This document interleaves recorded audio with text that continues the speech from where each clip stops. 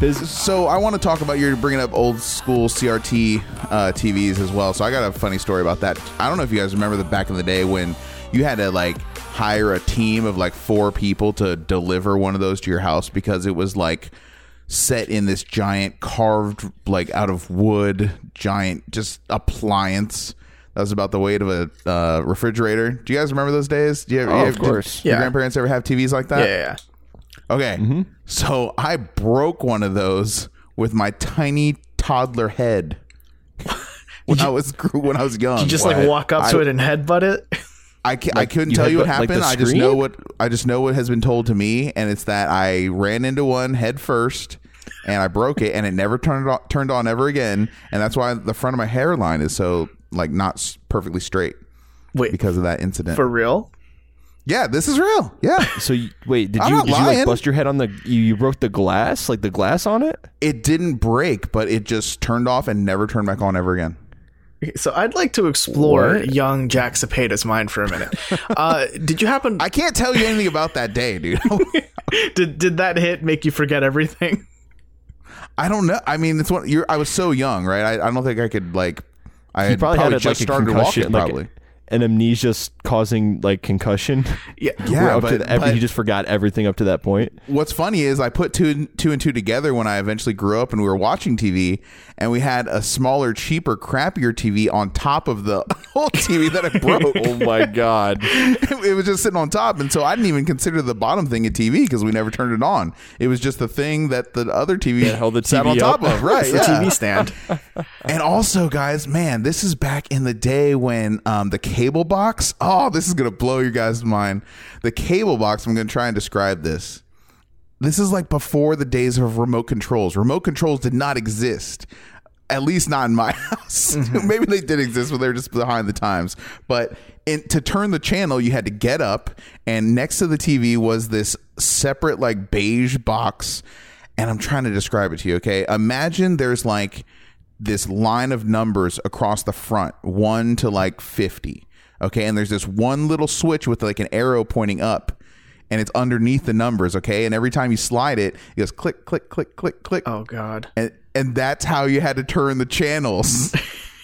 So if you wanted to go from like 35 to channel 4, you had to go with the switch and move it, dude. Isn't that unbelievable? That is insane. I can't even. Colin's face right now. Grandpa, what's cable? Seriously. Yeah, totally. What is cable? That thing that no one has anymore. And this is also back in the days, guys, listen to this. This is crazy too. Where HBO and having HBO on Cinemax was like a high class, pinky up in the air kind of thing back then. And HBO, like, man, if your friends had HBO, they were like rich to you, at least in my neighborhood. And they would send a little pamphlet. I don't know, like maybe like 6x6 pamphlet. Like every month they'd send it in the mail, and that's how you knew what was on when and on HBO.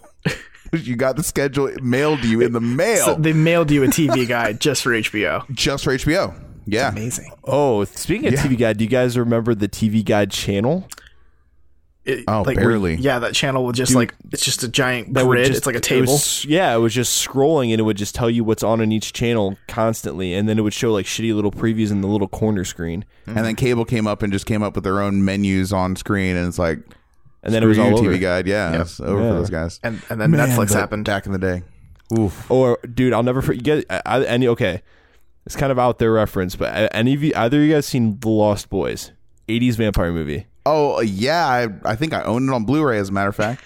Dude, love that movie. Dude, so good, though. So good. Yeah. Kiefer Sutherland at his finest. Dude, right? So, anyway, I'll never forget the scene where they go to their grandfather's house, their grandpa's house, and move in with them. You know what I'm talking about, Jack, where the guy's like, yeah. So you have a TV? You have a TV guy? And he's like, oh, yeah, I like the TV guy. I like to read what's on, but I don't actually have a TV. I just like to read about the TV shows. Dude, yeah. And that movie also had a great appearance from the Coreys in it. If you remember that dynamic duo, Corey Haim and Corey Feldman. The 80s power couple. Yeah. Did we just jump from talking about TV guides to talking about Lost Boys just because of that one little connection? Yeah, Colin. I mean, that's a weak thread, but I'm willing to go there. It's a very big pull. to trace it back, we had that VHS in that cabinet I was talking about. Robert, help us out, please, Yes. with this show. Welcome to the Tiny Disc Podcast, a show about games and life. And tangents. Yes, so many tangents. I'm Robert Scarpanito, and I'm joined here by Jack Cepeda Hey, everybody. and Colin Sparling, the Lost Boy. Hashtag bring Onimusha back. Oh, yes, and that too. I'm the Lost Boy. You are the one Lost Boy. Yeah. Yeah, did they still put people's faces on milk cartons? Is that a thing? That's a good question. Do they still have milk cartons? I don't know if I've seen milk cartons anymore. I've never seen, like, when it is a milk carton, it's usually like soy milk anymore, like silk. Do you guys do regular milk still? Yeah, I do. You do I regular whole milk like from cows? I do Like whole whole milk. Yes. Like in your cereal? Yes. Oh my gosh. I'm a milk purist, man. There's Dude. no other milk other than whole. I don't know, something about milk has happened to me, and I've gone purely to almond milk now. I can't have regular milk Are anymore. you- Milk's good stuff. are you I like lactose chocolate almond milk. Intolerant? I don't think so. I think I would know if I was. I mean, Dude, I have honestly, dairy all like the time. almond milk compared to milk is way healthier. When I do, but like if I want a milkshake or something like that, like obviously I want like whatever, regular milk is there. But I'm just saying with my cereal now, something about just regular milk, just, I don't know, it like the smell of it now, it's something bad happened to my olfactories. What about other dairy products like yogurt, cheese? I love it. Love Okay. it. Okay. Yeah. It's just milk. I don't know. I think, I hate to gross people out, but I just think I've just seen too many like tumors on like cow's udders and stuff. And I've seen too many of those PETA videos. You know what I mean? Mm-hmm. Like it messes with me. Dude, you know what's funny is like, growing up, of course, like I drank a lot of milk growing up. My brother drank a lot of milk. My parents would always buy milk, always milk in the house, but never once did I ever see my parents actually consume milk. It was all for the kids to help them grow strong. I understand, but it's just really weird. Like, as much milk as we buy, my parents never, ever drink it. How do Ever. you know they didn't drink it? Maybe you just didn't see them. Well, I know my dad is like not lactose intolerant, but kind of like he can't eat ice cream without himself like having to be on the fucking toilet like an hour afterwards. So Nice. God. Nice. Way to publicly shame your old man. Nice. All right, so let's move on from this. Oh, I thought he was gonna delve into that a little deeper. no, I mean We like need that's to- we just need that's to all end there it is to there. say, bro. For Mr. Sparling's sake, I think we should just end it there. So, did you guys see Spider-Man this Mr. weekend? Sparling. No attempt to segue at all. Nope, no segue. We're just moving right on. Dude, there isn't just to We're soldiering forward. yes. I believe we did see Spider-Man. Yes. I saw it. I did. It was a movie during the summertime. It was a Marvel movie. Yeah. No. Any more? It was a Marvel movie. Any more details about that? So, nope. Let's yeah. move on. Bye. And I'm just kidding. Yeah. Okay. End of podcast. Let's talk about milk some more. Yeah, let's talk about milk. No. So like my first, I think the coolest thing, like, or one of the coolest starting points of like Spider-Man was like when they were rolling in before the movie even started. When they were rolling in, they were showing like the Marvel Studios sign, and they were very careful about showing like all of the Avengers and like all the clips from all of like the Marvel Cinematic Universe to basically emphasize that now this Spider-Man movie is a part of the Marvel Universe, and it's kind of in a way like a middle finger to Sony, like, ha, we got it back.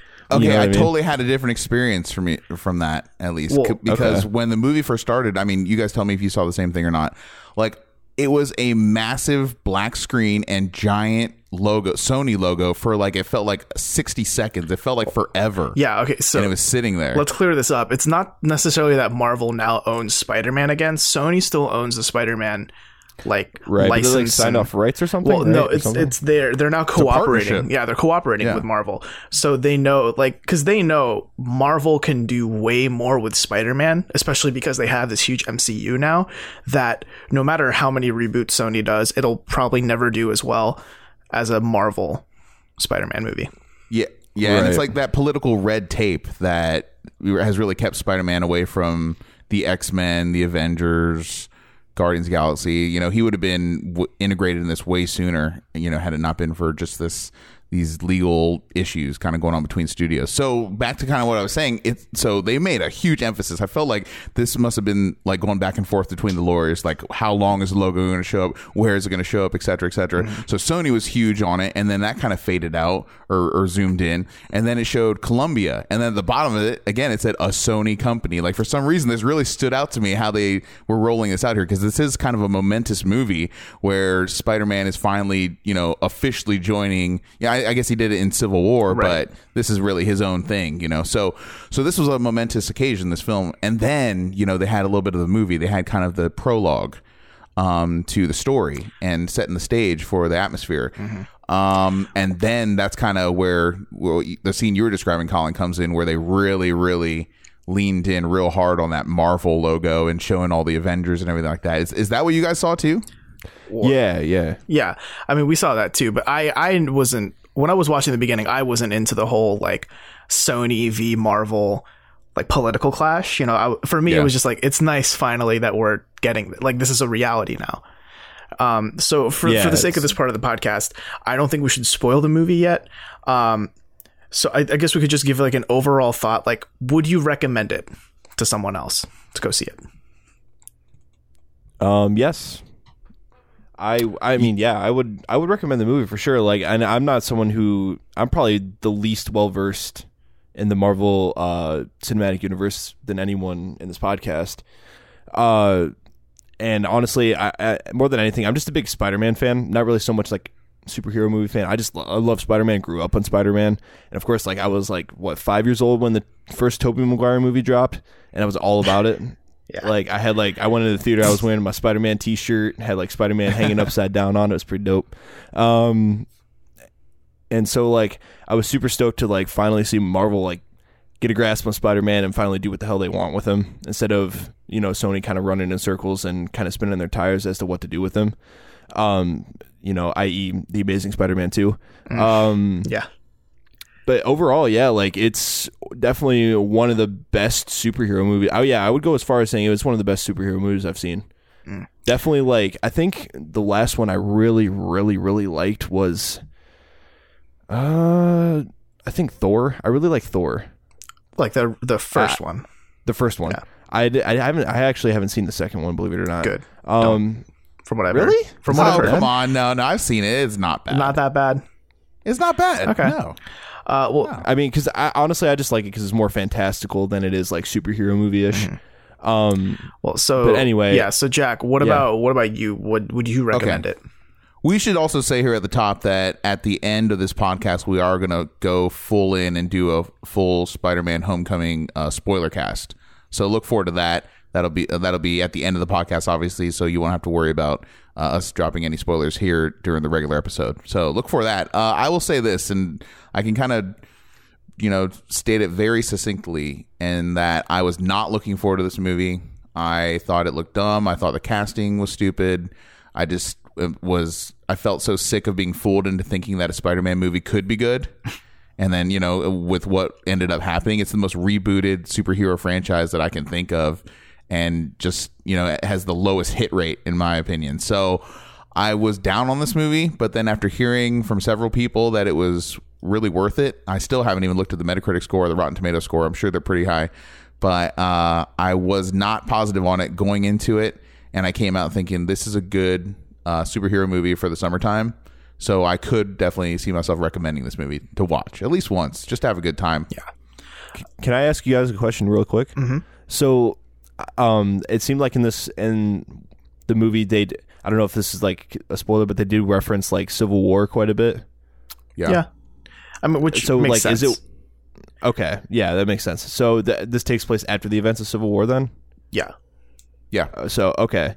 So would it be worth it to go back and watch Civil War? Is it a decent enough movie? I think I've seen it recently. I think it's a great movie. Well, okay. do you know what happens in Civil War? Are you aware of the Marvel Civil War? I know it's like Iron Man v Captain America. Something happens, blah blah blah blah. Okay. They fight, and then they make up at the end. Okay. Yeah, I've heard the film is good. I haven't seen it myself, but like, Oh, it's okay. definitely worth watching if you don't know what happens or you don't get like the full gist of what's going on there. Because it definitely like, if you don't know what happened, like you'll see Spider-Man Homecoming very differently. Like the stuff behind the scenes, you'll see it very differently than if you do know what's going on. I think it's much more rewarding if you see Civil War first. If you have a choice and if you're going to watch Spider-Man and you haven't seen Civil War already, I would definitely recommend to watch it. I think it's on Netflix still anyways. Civil War is? Yeah. Okay. So do I need to see any other movies? Do I need to see like any other movies leading up to Civil War? I mean, it's a whole like All of it. continuum. Yeah, that's fair. Yeah, They're they're kind of rewarding the audience for watching all of them in some small way, somewhere all the way. Well, I saw Avengers 1 and 2, sort of, I guess, but like Like half asleep. I'm very surprised that you're not into this Marvel Cinematic Universe at all. But I you had don't know, 3 dude, like, Dragon just- Ball Z VHSs. It just I don't know, doesn't. dude. It just doesn't add up to me.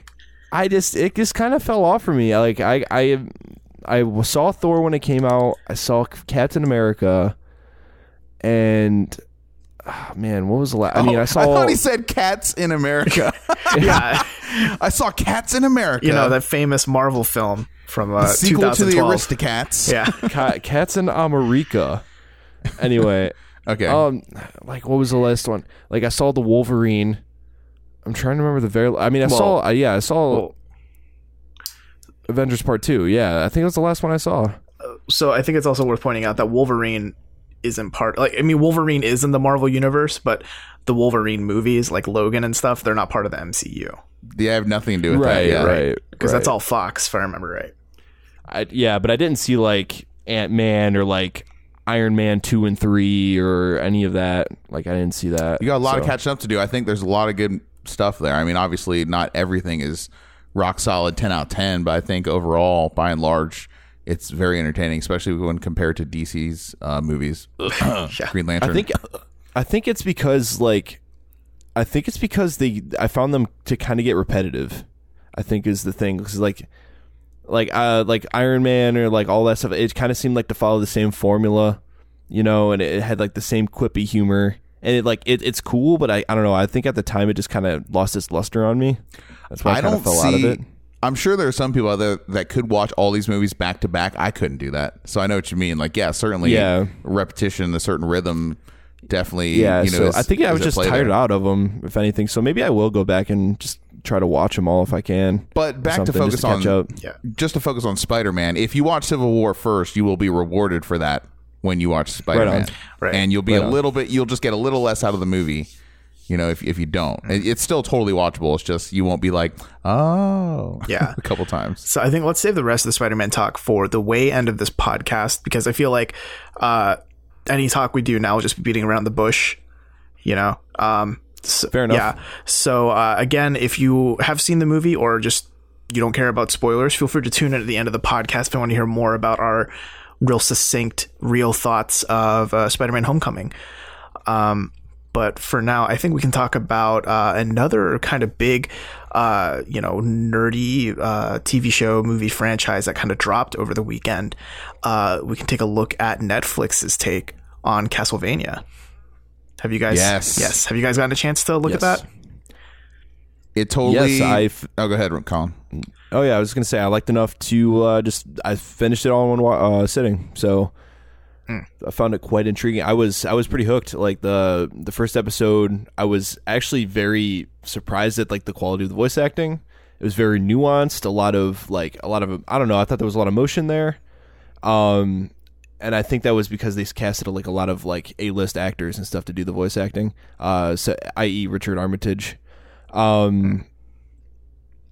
I don't know, like the animation was very well done. It was way more gory and violent than I thought it was going to be, which I'm agreed. definitely not gonna like I'm all for that. Like it caught me off guard, but I was like, hell yeah, like gimme, like I'm all for that. And you definitely feel Dracula's wrath, and shit, all hell breaks loose quite literally. So I was pretty happy with it. Yeah, Jack, you didn't see the whole thing yet, right? From my understanding. Yeah, the whole thing. I mean, it's essentially, and I kind of mean this as a sick burn, but it's essentially one movie that they kind of milked and split up into 4 different parts to call them episodes, to call this a series. But essentially, you're getting about an hour and a half to hour 45 minutes of content, right? Yeah. So I saw the feeling, first half hour of it, basically. So the first episode. Yeah. Yeah. I think they just kind of, I feel like they did that sort of thing just to kind of do like a test the waters type deal to see how it would be received. You know what I mean? I don't know. Maybe they just didn't want to like fully commit to like doing an entire, I don't know what, like 13, 14 episode season or something like that. And I mean, I could like, see, like, I see where you're coming from, but they also they announced season 2 the day they released season 1, like not even waiting for reviews to really come back or like see fair. how well it does on Netflix, how many views it gets. So I don't think they're trying to test the waters, because if you're testing the waters, you don't already have season 2 like announced to people. Yeah. That's fair. I don't know. That was kind of what I was theorizing in my head, but you are right. So I'm not entirely sure what their ideology is going it's to into milk this. it, to call it a series. That's exactly what it is, I think. Well, just like, fair enough. this isn't the Castlevania movie, but it's good so far. It's way higher quality, I guess, than I was expecting, and I'm psyched now to see an anime / video game kind of crossover that is this successful on Netflix. This, I mean, if you guys can think of another one, like an original series based on a video game from Netflix, let me know. But as far as I know, this is the first, and it's kind of setting a very cool precedent for what could possibly be. This is setting the template for how to, translate video games into streaming services. I think what makes this so good too is that it was written by Warren Ellis. I don't know if you guys are familiar with him, but he's a very famous comic book. Heard about him. Yeah, very famous comic book writer. He wrote Transmetropolitan, if you guys have heard of that. So he actually sat down with Koji Igarashi, the man behind Castlevania, basically Dracula himself, if you take a look at a picture of him. Iga. Good old Iga. They actually sat down together, and I mean, Warren worked on most of the story, but he'd still, work with Iga and make sure, he'd make sure that it was still in the Castlevania lore. You know what I mean? It's not like he'll take a Belmont and be like, so what if he found a gun? And what if this was a shooter? He tried to make it in the Castlevania universe, and he double checked with the one best authority figure for what Castlevania is. Hear me out, Iga. It's Castlevania, right? So it's Dracula, but it's World War II. Just hear me out. It'll make millions. Yeah. Dracula on the boats during D-Day at Normandy. It's fine. Dracula in space. Yeah. I mean, Dracula 2 Electric Boogaloo. Guys, let us not forget there is there not a Zelda series in the works for Netflix as well? Is there? That was. Yeah, Dude, that was talked about last year. It's been rumored forever, though. Yeah. Well, I know the guy. I know the guy who directed for Castlevania. He's also now working on an Assassin's Creed anime for Netflix. Nah. I mean, I'm okay. That's happening. I'm good. There's too much Assassin's Creed everywhere. Ugh. Hey, so can we talk about the first 5 minutes of Castlevania? Yeah, sure.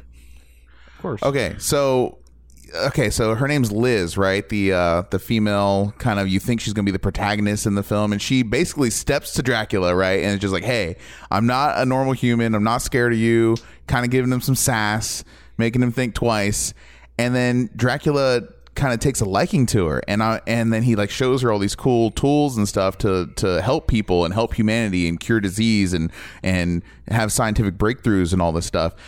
And so I'm sitting here thinking, what is this crap? The Castlevania, this is a feel good, is this Buddy Dracula, the anime? What's going on here? I didn't know what to expect, but I didn't expect that to be such a feel good kind of, intro to it. I was like, wait a second.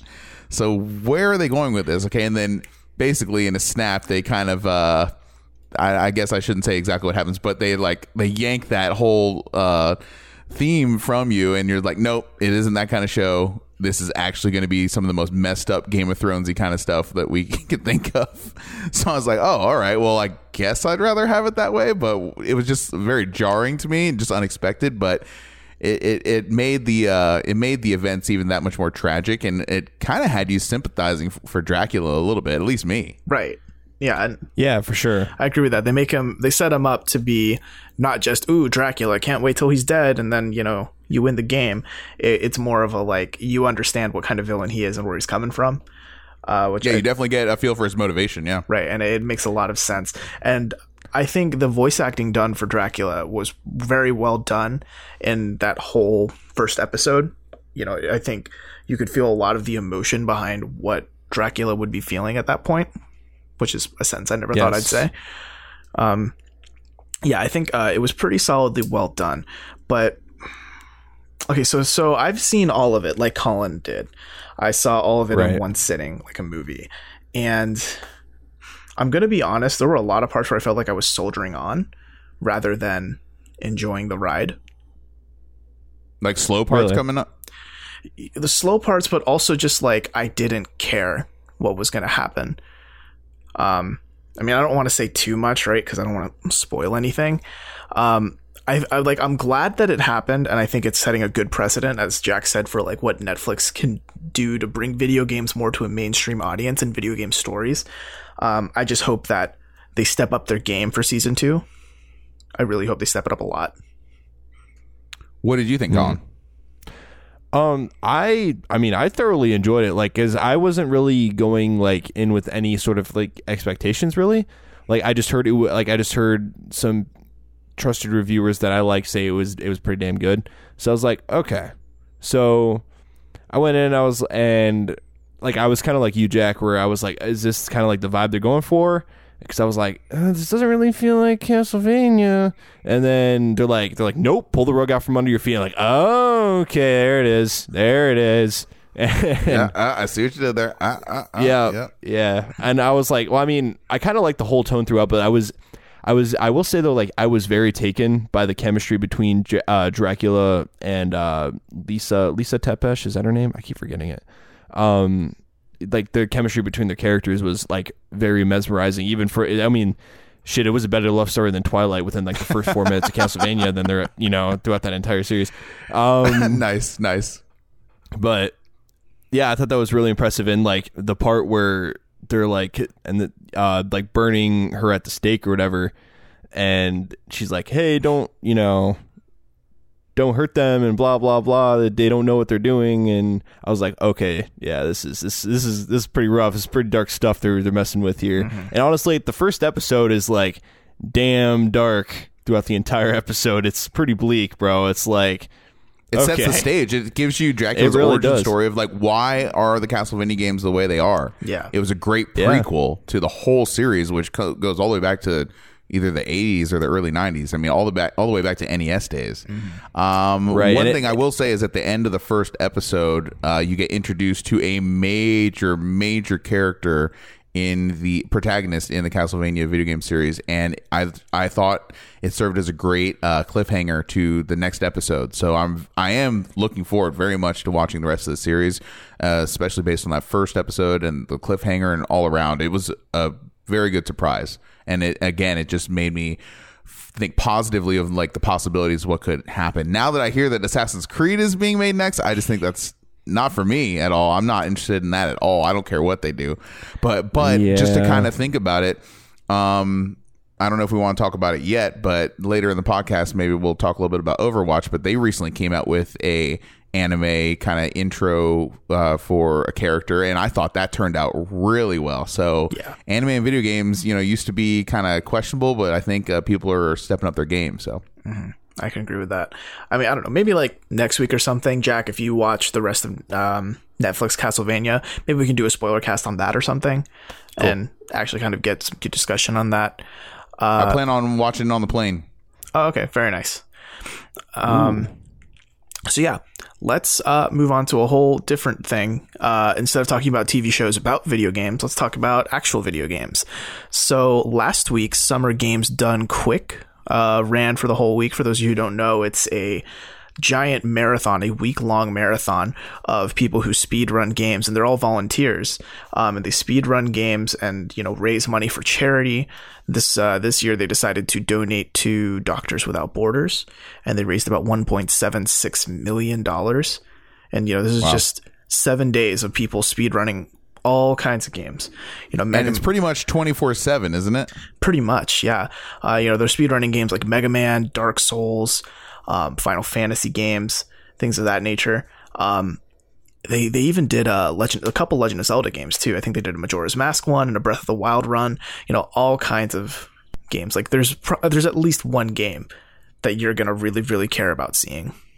And just a little 101 as well. When we say speed run a video game, what that term basically means is kind of how it sounds is they take, let's say Super Mario Brothers, for instance, and they try and beat it in the absolute fastest humanly possible way. And I think the record for Super Mario Brothers is something like 4 minutes, 16 seconds, something ridiculous like that, from beginning to end. And then there also are sometimes some stipulations in the world of speed running where sometimes they'll allow glitches to be used because, you know, they'll kind of exploit the code of the game and really go into it to kind of trick the game into thinking that it's doing something it shouldn't be doing. And so that way they use that to their advantage to beat it faster.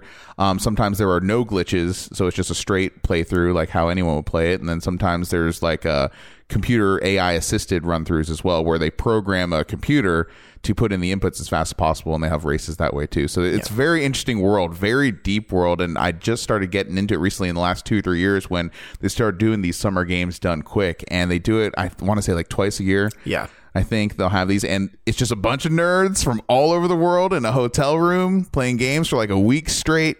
It's awesome, and they're doing it all in the name of charity, and these are like world class, like world record holding speedrunners that are doing this. It basically took over Twitch.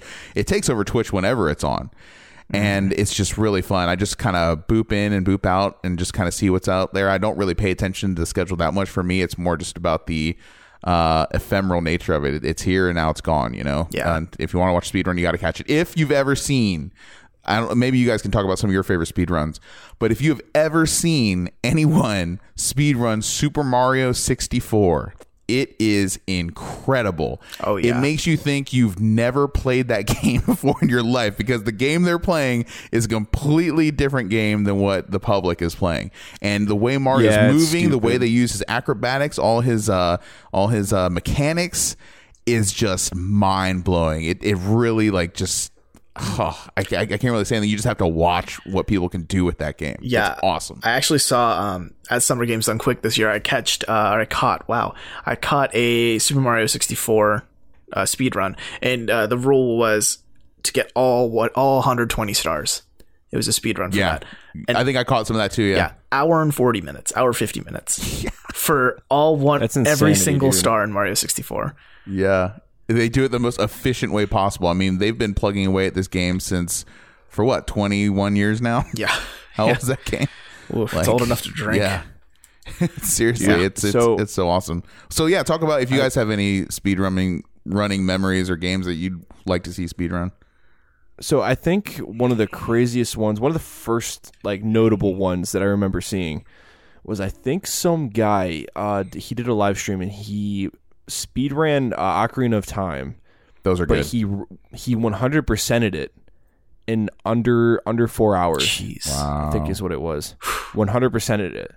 It was the most ridiculous thing I've ever seen. He got every single item, did every single dungeon, did every single side quest. Like it's so how? Yeah. Did he smack every single chicken in the face? Yeah, exactly. But like he ran sideways and backflipped everywhere because it's faster. It's faster. And it's like a few. It is faster because it's like a few frames faster, and you'll get across the same distance in maybe like half a second faster. So they'll just do that the whole game and extrapolate that and shave 15 minutes maybe off of their time by just walking sideways. It's insane what people have done with these games. It's so cool. Yeah. Meanwhile, all the people watching are probably have like the stream muted because all you hear is the whole game for long. fucking 4 hours. It's cool too because these guys, they sit down on a couch and they do their thing and they don't stop. They don't get up. This is a race against the clock. Yeah. So they sit down with a blank game save and then just run 100% Ocarina of Time in 4 hours. It's so cool to watch. Like, how many times do you need to play through a damn game to get like that? Seriously, that has to be like your game. That's all you have. That's your one game that you speedrun, and that's what you do now. To pull up a Jackism, it's hobby grade. Yeah, Robert, don't credit that to me. I didn't make that term up. I mean, hobby grade has been around. I don't want that on my tombstone, man. Jack Cepeda, hobby grade. Oh gosh, he lived a hobby grade kind of life. Oh man, no, please no. That's what not to do. Yeah. All right. So like when you get a game like VGA graded, there's like the 80s, the 90s, like very high graded, but like when it's 100, it's hobby grade. Oh, please hobby no. grade collecting. Nah. Yeah. So have you guys ever seen like one? Are you guys fans of Mega Man and Mega Man X? I was just gonna say Mega Man X has some great speed runs too. Oh yeah. Okay, so I have two in particular that happened this Summer Games Quick that I was like mesmerized by. So one they had.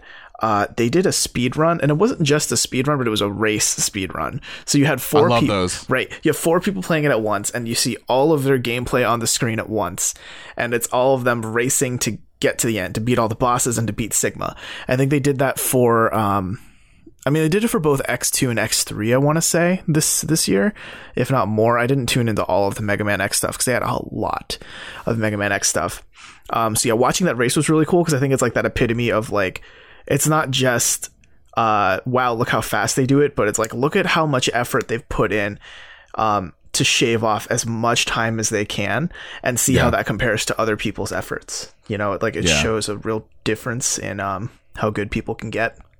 It's so cool. And another component of Summer Games Done Quick that is probably something we should mention is that the whole time this is happening as well, there are contests going on. There are thousands, if not tens of thousands of people watching at any given time. And there's also hundreds, if not thousands of people that are giving in donations to this year Doctors Without Borders. So you'll hear people kind of read comments of donators and how much the amounts are coming in. And I think it should be kind of celebrated as well that Notch, the developer of Minecraft, who used to run and was the CEO of Mojang and everything, he would call in a couple times during the whole week and he would donate $10,000 a clip.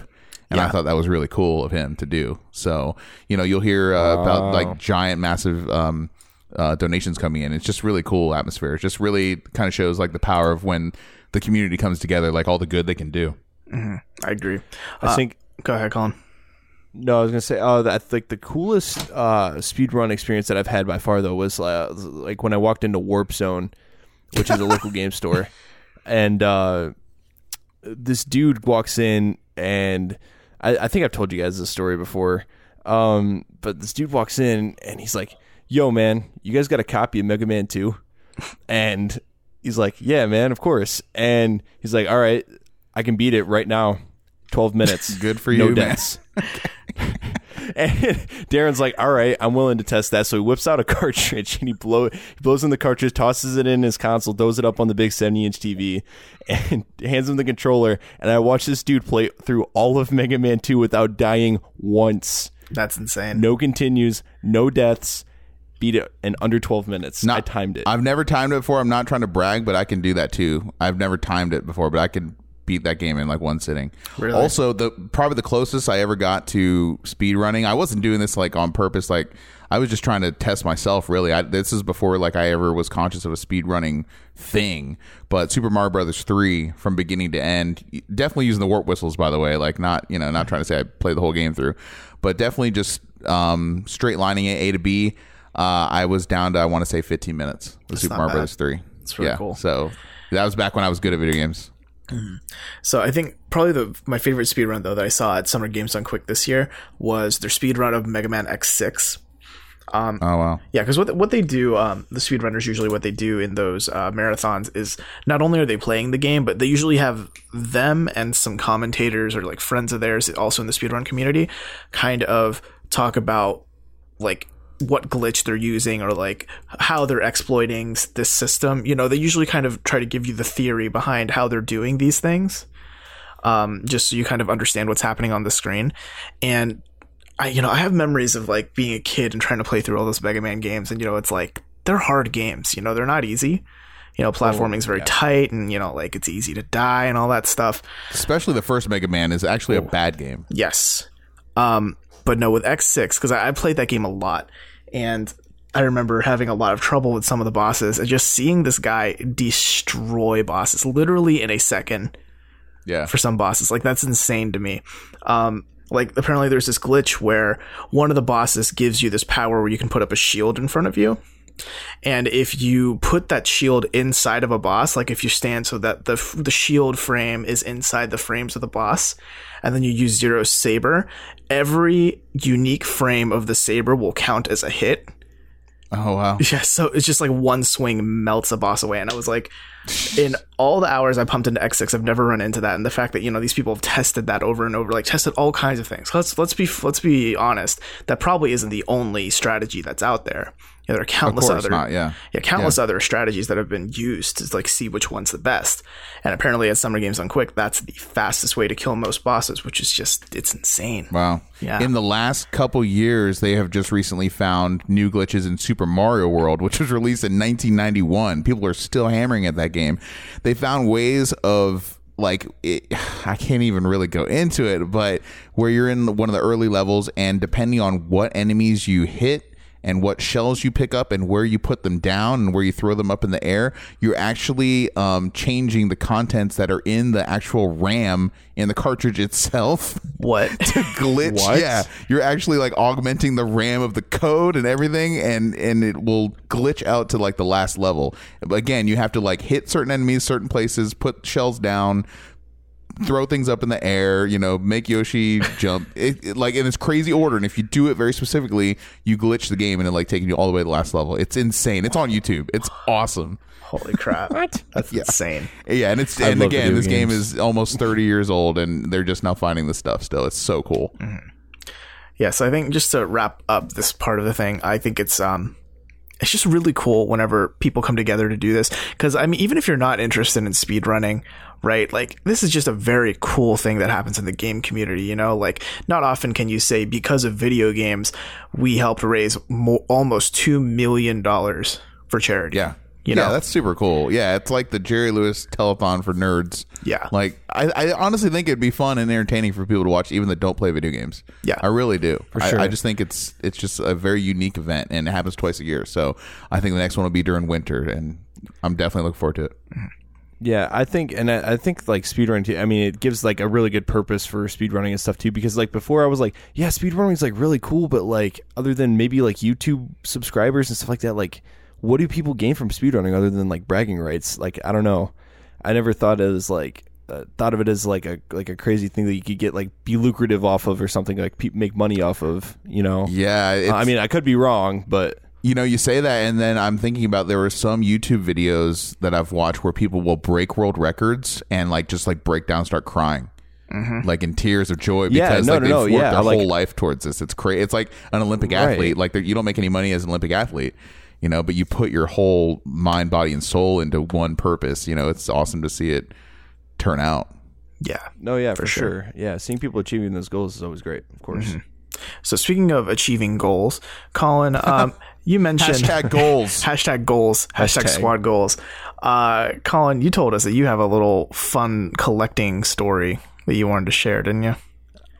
Oh yeah. Well, I mean, it's not too crazy of a story, but last week, when I was on vacation, I wasn't exactly sitting at home twiddling my thumbs. Okay, maybe a little bit, but so I took a little small self trip out to Indianapolis, Indiana. Beautiful city. Had myself, stayed in a fancy hotel, had myself a nice dinner. But of course, inevitably, while I was there, before I left, I had to find somewhere to buy games. I understand the need. Yeah, exactly. Of course, I was trying to scratch that itch, but at the same time, I didn't want to leave the city, so it's kind of slim pickings in terms of like game stores. So of course, I went to a GameStop. I know, kill me, right? Classic. But classic. Yeah, I know. But here's the thing about GameStop though. Is most GameStops are, they're on the way out with the 360 and the PS3 games. They're liquidating a lot of stuff, so you can find a lot of good stuff on clearance. So that's why I usually do check GameStops if they're around, because sometimes you get lucky.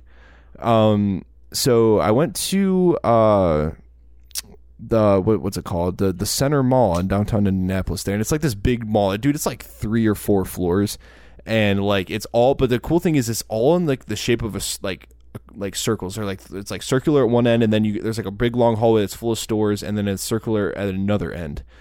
And so like I found the GameStop there and went in, and it wasn't a bad GameStop. They had an excessive amount of like pop vinyl figures just like a whole wall's worth of them. Just like a stupid amount of pop vinyl figures. Yeah, GameStop is I'm like, pushing those down. You know, it's like it's gaming merch. Well, yeah. Ever since they got a what is it they bought out? Was it Think Geek that they bought? Maybe.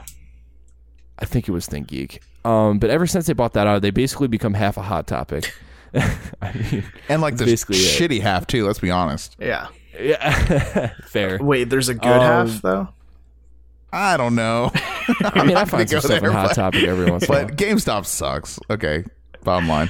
Yeah, GameStop, whatever. So, I was bargain bin shopping. They had a couple of good things. They had some stuff that I never usually see. They had they had Bayonetta. I found the Bayonetta 2, but for the Wii U, but it came with the Bayonetta 1. That's And it hard to was find, used. dude.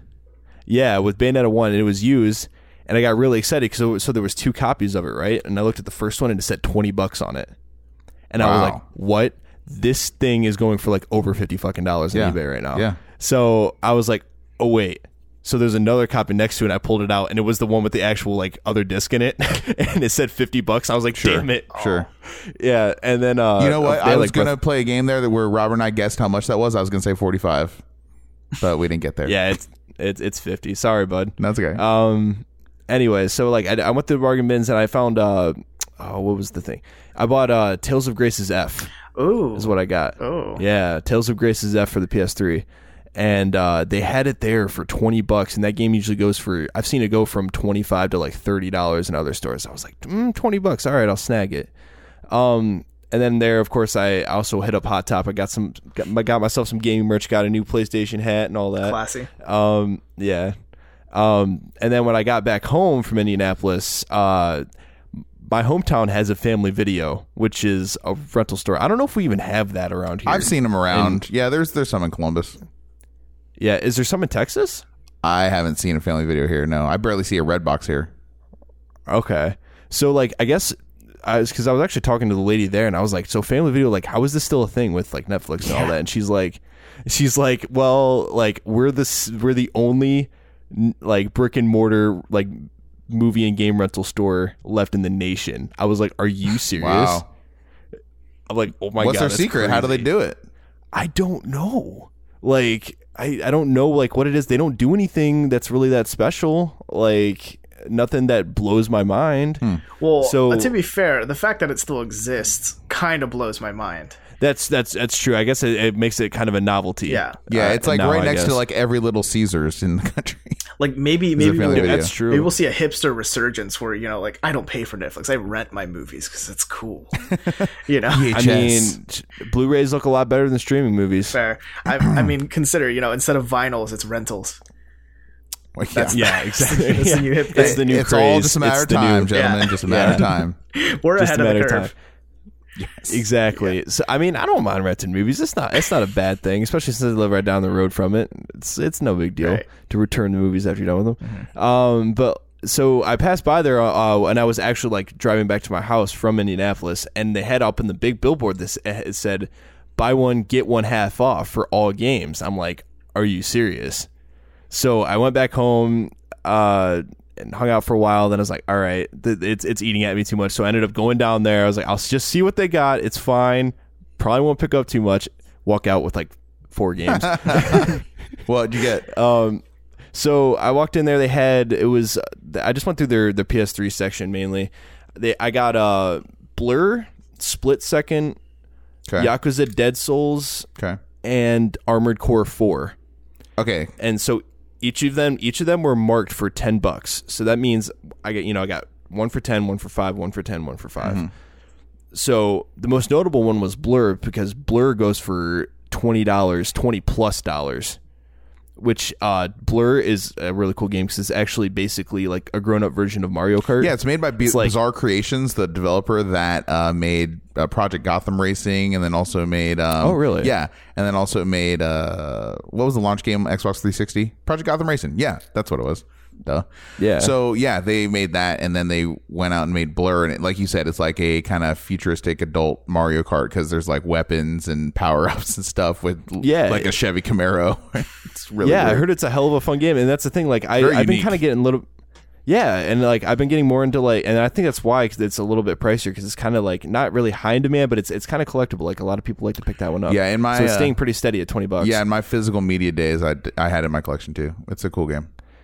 Yeah, I haven't gotten to play it yet, but it seems pretty cool. And I also got Split Second, which is like this action racing game that's actually developed by Disney Interactive, believe it or not. Yeah. But it's so like the whole focal point of it is like you're driving, super fast cars through like action set pieces that you would see in movies. Like I'm talking like Fast and the Furious style, like, oh God, this plane is crashing towards me. Better, hurry up and speed up underneath of it. And then you look in your rear view and it's just like blowing up everywhere. And then the next lap you have to like drive through the airplane, things like that. Like there's dynamic track evolution. And I remember one feature of Split Second as well was they kind of took cliff notes from Dead Space, believe it or not, where with the UI.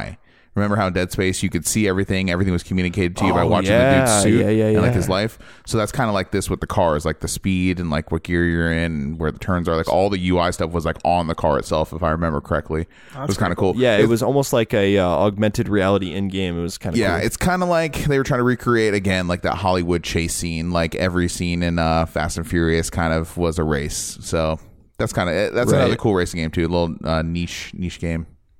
For sure, yeah, and I mean for the price, I couldn't beat it. And I mean that's the thing when it comes to racing games for me, I don't really like the whole like simulator thing. I like the more arcadey stuff where it's like, okay, this is the thing, but they're like there's a twist, I don't like to like, oh, it has the most realistic handling. Okay, like now I'm just driving off the side of the road every race. Yeah, like, you don't want to you don't want to like adjust your camber angles and your gearbox ratios, things like that, right? Yeah, it's like this is ridiculous. I don't want to spend an hour adjusting my fucking suspension. Yeah. See, I can appreciate that too. I can appreciate the tinkerer's mode. It's cool when you actually, for sure. when you actually know like how, like in real world scenarios, why you would change that kind of stuff, and then you try and recreate it in a game and it actually works out, and you actually win a race because of it. That's pretty rewarding. So, but I love those. It is pretty neat. Yeah, I love those arcade racers too. I can go either way. Mm-hmm. Oh yeah, for sure. And of course, Yakuza Dead Souls. I'm getting into Yakuza a lot, so it's like Yakuza, but like with zombies, and just basically, it's like a spin-off. You just kill a lot of zombies. Armored Core 4 is just like, I've never actually played an Armored Core game, so I don't know. You guys probably know more than I do, but like it's a mech game by From Software. All I know is I want From Software games because it's From Software. So let me tell you, there's only one mech game from Software that I'm even going to pretend to be interested in, and that's Steel Battalion. The $200 game on original Xbox with the controller, with the big-ass controller, with the giant 3-piece controller with like 86 buttons on it. The game had a glass, or in my case, a plastic shielding on the ejector button. And if you died in the game, like if you got defeated, you had to flip open the glass and hit the eject button to escape. And if you didn't hit that button and you just died, it deleted your save. Why do I not own this game? They gave zero fucks, guys, about your save. Man, if you lost that's edgier than Dark Souls. Like, yeah, that game is like, it's insanely collectible now too. That whole set, I had one. The game and man, it's one of my greatest regrets. But I had one that was in pristine condition. And I sold it. I still want one. I sold it. I wish I had it still. It kind of be a burden to own just because the thing's so massive. I mean, it's like 3.5 feet across your lap. I have no space for it here right now, but I still fucking want you need one. to buy a separate table to play that game. I'm dead serious. You have to buy like a card, like a fold-up card table just to play it. No, dude. You got to go full on with it. You got to build like a fucking replica cockpit. And full battle station. Dude, people have done it. And also, I play the game online. And guys, this is in the early days of Xbox Live. So imagine back in like the early 2002, 2003. Okay, you had to spend. What was the like going price for playing this game? You had to own the Xbox. You had to have TV. You had to have internet, which was super mad expensive back then for not very fast speeds. You had to have this $200 game, and then you had to buy the $60 online game, which was called Line of Contact. I want to say Steel Battalion Line of Contact. And so I'm playing this game online. I'm one of the stupid people that did this, that spent about $600, $700 just to play one game, right? And there's literally 200 people in the community all over the world. Oh my God. That's how big the player base was. Wow. So I was ranked that player base is dedicated. Yeah, I was ranked like 40th Nice. out of 200 people. You must be very 200 skilled. people. Dude, I'm one of the craziest 200 people in the world. I would just want to know what experiencing this game is like. It was so good online. It was so good because you literally had to like turn the dial to the channel to talk to different people on your team. Like there was a radio tuner on this so thing. cool. Yeah, there was a radio tuner, and you couldn't talk to everybody. You had to talk to each other individually and tune into their channel, and they had to be tuned into your channel to hear you. That's insane. And there was a windshield wiper button. If you fell down, dirt got onto your screen, and you had to get up and hit the Wait, windshield so was it a wiper. first person? Yeah. Oh man, are we really talking about Steel Battalion? I love this game. Okay, Dude. So listen, there was also like a feature called clip dumping, which was kind of considered an exploit, but it's basically where if you jam on the reload button while you're firing, it would unload your whole clip into somebody and just kill them instantly.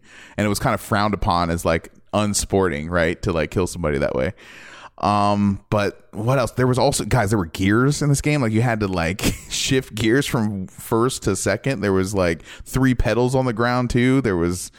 I remember that there were some tricks. I don't know how I found this out, but if you had like 20 different mechs or 15 different mechs, something like that. And if certain mechs, if you started them in second gear, you would like have an advantage over people that started in first gear.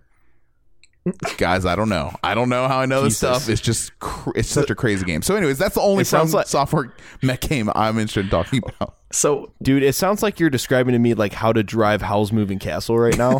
like what I'm gathering here is that, Jack, you didn't just get into the top 40 by happenstance. You sat down and dedicated yourself. I did. I played this game every single day, every single night. I was dedicated to it because you spend $200 on a controller, or $150 on a controller, $50 on a game. It's like I'm gonna get my money's worth out of this, and I definitely did. But yeah, it's one of my greatest regrets is selling that thing. But then I think back, like, what would I have done? This thing would have owned me. I wouldn't have owned it. If I had kept it all these years, I'd have to move it across country. Like, but the box I had a complete inbox in like pristine condition. And I want to say I maybe sold it for like $80 maybe. Oof. Oh, I know. Damn. I know, dude. I know. That's why I can't get into physical media anymore, because it's just so heartbreaking when it goes away. Dude, I would have bought so much stuff off of you if I knew you when you were still selling. Damn. Yeah. Okay, so let's move on to another topic here. So I remember last week when it was just me and Jack running the 2-man Tiny Disc show. That's a sentence I never want to say again. You guys, 2 tiny 2 discs. They missed me so much, you guys. Yeah. We were talking a little bit about that Doomfist teaser that came out. And yeah, funnily, like, I remember we said something like, we think he'll come out on the PTR next week. And lo and behold, the day we published the podcast, they dropped Doomfist on the PTR, I'm pretty sure. Not 12 hours after we publish. Yeah. So very timely. Very, very timely. So Doomfist. He's out. He's out on the PTR, the public test region. So if you're playing it on consoles, you won't be able to play him yet. He's not like officially out, but he's out on like that testing server that you can play on to, like, Blizzard mainly uses it for bugs, see, and like some balancing stuff. So Colin, you don't really play much Overwatch, right? No, I think the only time I've ever played Overwatch, I played it when it was on beta for PS4. Gotcha. On the beta. So Jack, did you get a chance to play as Doomfist? I finally downloaded the PTR just for that day. I mean, it's free. I mean, why not play him? He's going to play very closely to how he plays in the regular game, so I wanted to check him out. I couldn't resist. This is the big bad now in the Overwatch universe, and for the lore, people kind of had the misconception that Reaper is the big bad guy, but no, the actual M. Bison of Overwatch's Shadowloo is none other than Doomfist, who we kind of discussed last week, like you said. So I definitely have thoughts and opinions on how he plays. He's very unique. He's a melee-based character. He has a miniature kind of shockwave jump move that he does that reminds me of Reinhardt's ultimate. And then he has a charge punch, dude, which when you hold the right mouse button and charge that up, it's almost like a sniper punch. Yeah, in a weird way, because you cannot dodge it. I can't. Every time it happens to me, I'm like, I'm just dead. I'm dead now. So here's the thing too, is a fully charged rocket punch can kill anyone under 200 HP, I'm pretty sure, as long as they hit a wall afterwards.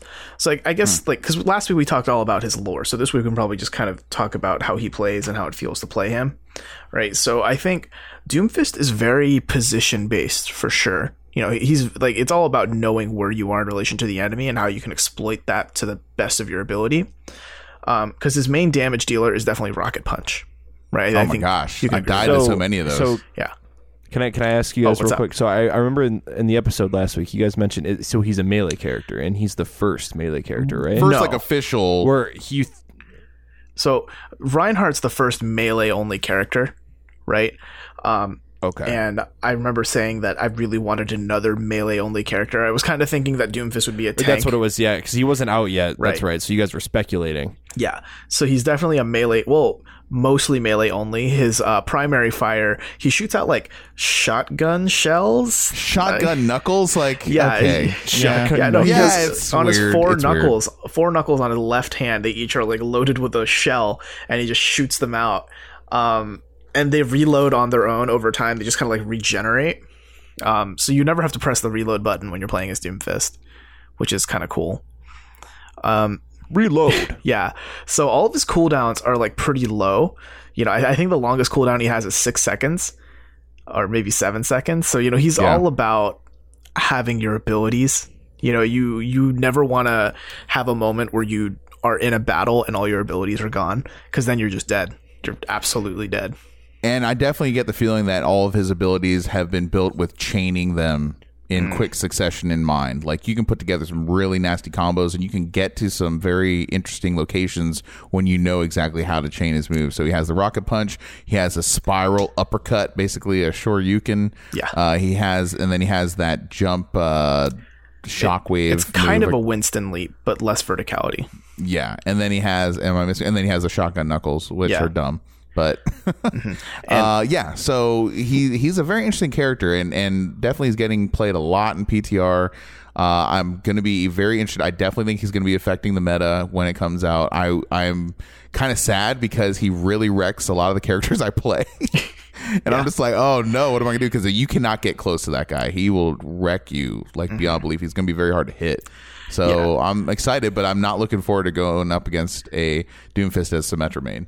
Yeah, I mean, what's funny too is that right now the dive comp is like pretty, like it's getting a lot of attention, and Doomfist is only going to exacerbate that, you know, because he's very divey. Like, he's an all-in hero. Yeah, and he also regenerates Question. his passive ability. He regenerates what is it, like 20% or something, or he gets a 20% shield or something like that for damage done. So also I want to point out as well, we're talking about his abilities, he probably has one of the coolest ultimates in the whole game, Yeah, I think. yeah.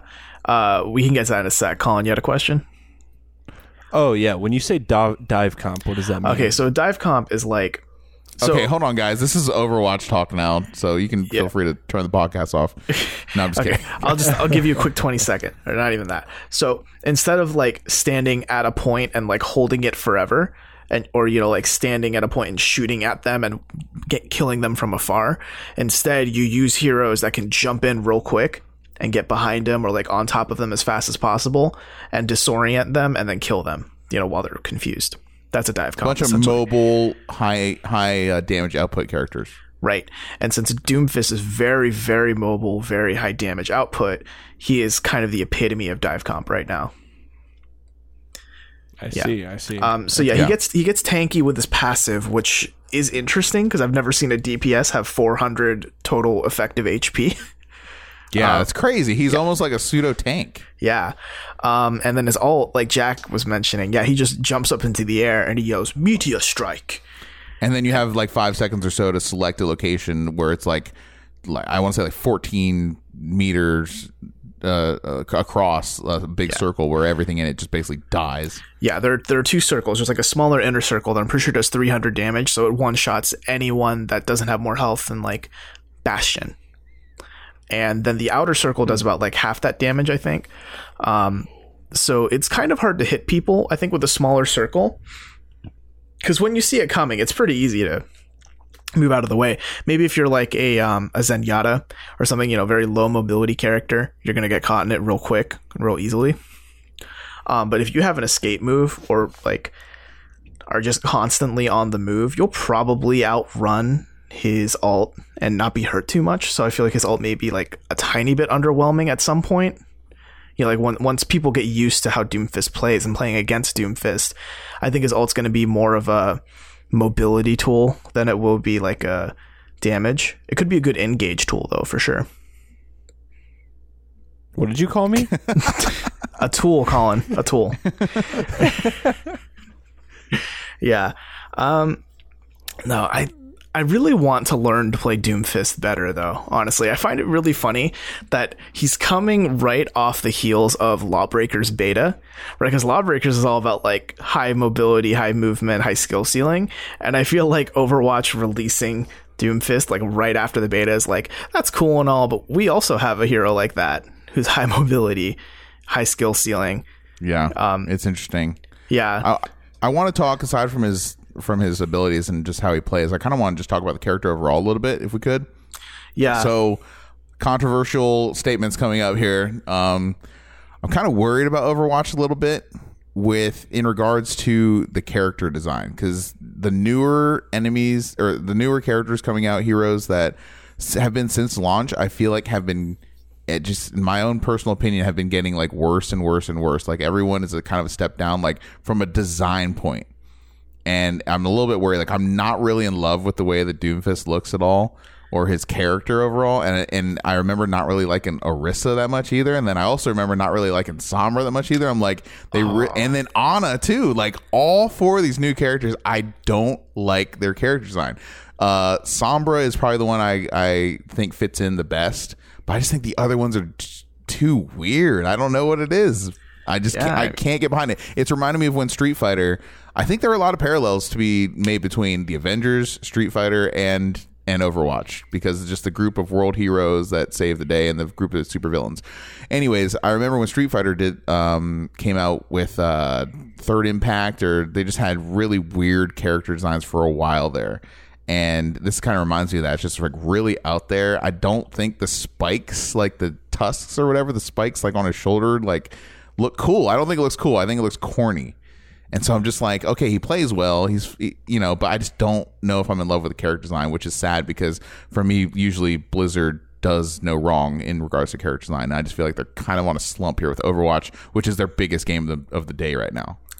I don't know. I'd kind of have to disagree, because I think Sombra is definitely the coolest looking character of the four that have been released post-launch. She has a cool gun too. She has a cool gun. She has, like, I think her design overall is very cool, because, like, one thing about Overwatch's character design is when you look at a character, you kind of get an idea of who they are, what they do. And I think Sombra really personifies that well. You know, you look at her and you can tell, like, oh, she's weird. She's weird and she likes being weird. And that's kind of exactly what Sombra is. You know, like, she's very mysterious, has her own personality, and you can't quite tell her motivation sometimes, that kind of stuff. And I'd argue Ana too is kind of like that, because, you know, she's like the grizzled veteran. You know, she's the granny. She's the mom of everyone. She's literally a granny. Yeah. And, you know, you look at her, like, just one look at her and you can tell, like, oh, she's seen some shit. One of her eyes has seen a lot of shit. Jeez. You know? Yeah. No, I know. I hear what you're saying. I'm just saying, just from a cool factor, I'm just like, I don't think they're that cool. I don't think they raise the bar or live up to the bar. I think there's some very cool character design in Overwatch. And I just don't think with the latest characters coming out, it's really kind of held the standard. And I just think Doomfist kind of looks dumb. Hate to say it. I just think it looks a little dumb. I can see where you're coming from. Well, the knuckle shotgun is kind of just lame. I don't know. I think it kind of looks neat. I think it's from a gameplay standpoint, it's a clever way to make sure Doomfist is never not doing anything. You know, when all your skills are on cooldown, you're at least able to do something. Right? It's definitely meant to be spammed. Yeah. Yeah. And so what you're saying is, at Blizzard, they're just kind of on the cutting room floor, and they're just like, okay, guys, so new character, call him Doomfist. So what we got? Okay, so, like, what if we took Jax from Mortal Kombat and just gave him one mechanical arm? Oh, hell no. That's hilarious. So when they took Winston, they're like, okay, so what if there was a gorilla and his gun was basically Raiden from Mortal Kombat? Oh, man.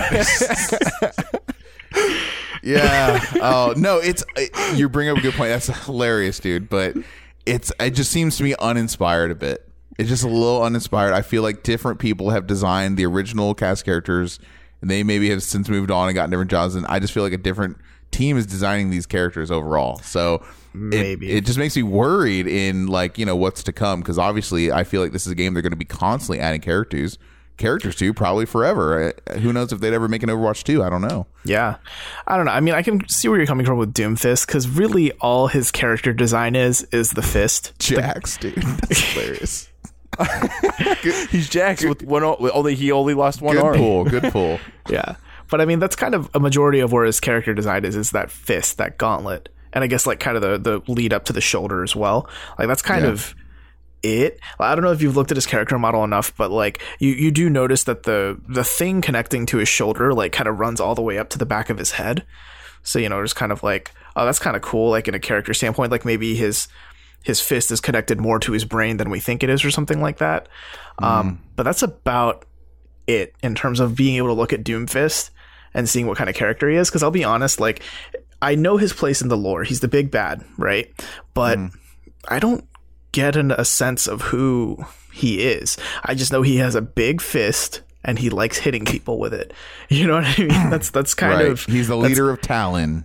And he punches Stiff to death. Yeah. But You know what they say about guys with big fists? that being said, though, dude, I actually, you know, I will totally like concede he is fun to play. He's definitely fun to 100%. play, fun to learn.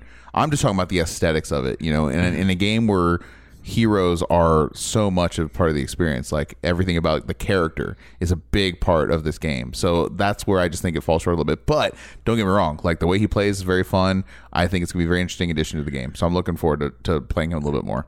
Well, I mean, part of it too, though, they did build his personality up a little bit where they released that little anime short, that like 2-minute anime short of like who is Doomfist. Right. And I mean, like, I feel like we don't really like spoil a 2-minute preview, but like he essentially punches his way out of prison. Like over the course of however long he's in there, he's just punching a wall constantly and monologuing. You think that would like raise some red flags? Nah. By the security guards. And no, like, just let him hit that wall. It'll Yeah, be it's fine. It's Doomfist. What's he gonna do? Break it with his fist? I know, right? Yeah. It's not like he. Yeah. it's like he's like the exact opposite of like Andy Dufresne from like Exactly. Shawshank Redemption. Yes. Yeah, it said the little hammer with a giant fist. Yes. Exactly, yeah. And he's monologuing. It's like, dude, you can't cover that up with a poster. What do you think? He keeps monologuing too about like determination and like, you know, striving to Doomfist always be the best. was a tall drink of water. How often do you actually pay attention to a man's shoes? I think though I'd like to see more of Doomfist in the actual meta. I'd like to see how he actually plays, because right now playing him on the PTR, it's fun and all, but I don't get a good sense of how he's going to actually play in real games. You know, because you're either playing against a team that's also just a bunch of Doomfists, or like is playing around Doomfist, rather than playing a normal game where only one person gets to be Doomfist and the whole team has to work around that. So I'd like to see how that eventually pans out when Doomfist actually goes for real live on the real I'm pretty game. sure, yeah. I'm pretty sure they're going to be making some changes and some tweaks to him. And it'd be interesting to see what they do. Yeah, 100%. Okay, so let's move on to our next topic here. Jack, I believe you brought this up to us when you wanted to talk about it. You know, people have been saying in podcasts I listen to that it's a slow news week, but we got a lot of crap to talk about this week. Oh, yeah. Oof. So, do you want to hit this one, Jack, since you're the one that kind of brought it up to us? Yeah, and we don't have to talk about it very long, but guys, just know this. Like, the Oculus Rift price has been cut for the second time just this year. Now, the Oculus Rift VR virtual headset, the headphones, the Oculus Touch add-on, which was $200 standalone by itself, all of that. I sound like a JVC like news, you know, like infomercial guy, but If you call now, no, you get more. Yeah, no, I'm not trying to sell this to you, but I'm just telling you. They reduced the price of something that was once approaching $800, $900. Now it's all for $400. And I think that's cool if you want VR and if the price has been prohibitive to you. But I also am worried about that. Like, that's raising a lot of flags and raising a lot of questions about the hardware's costs, about the current sales, about the future of VR overall. So I just think that it's worth talking about a little bit from a industry perspective. Like, is VR really in trouble? You know, I mean, they're definitely not profitable, and games that are made on VR are not profitable right now either. I think that Gabe Newell came out and publicly stated that, or Gabe Newell came out and publicly stated, Gabe that Newell. Newman. Nubin. Praise Nubin. Gaben. I was like mixing them both up in my head. Anyways, that guy, what made Valve? He has, come out and said that very few, I want to say 5-10% of VR games have hit even. Really. So you're more likely to lose money making VR games right now because these headsets are so expensive and because they're not reaching the critical mass and because such a high percentage, an incredibly high percentage of VR headsets are, quote unquote, are the kind of cellular phone variety. And those are not the same experiences. And Oculus Rift is way, way behind the whole pack.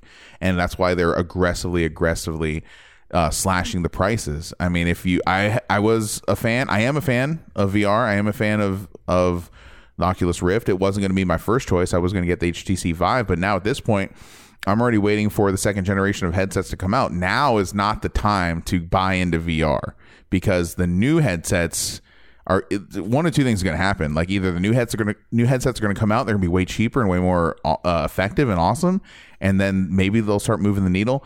Or the other thing is maybe these companies might just like throw in the towel and be like, you know what, we tried really hard, this didn't work, the technology's there, but we can't get the price down to reach critical mass, and the market has spoken, and we're not going to do this right now. So one of those two things is going to happen, but the Oculus Rift being just so aggressively priced now it's cool, like I said, but man, it's really raising some flags. When this came out, just the headset alone last summer, I remember trying it out at Best Buy over there by the Tuttle Crossing Mall.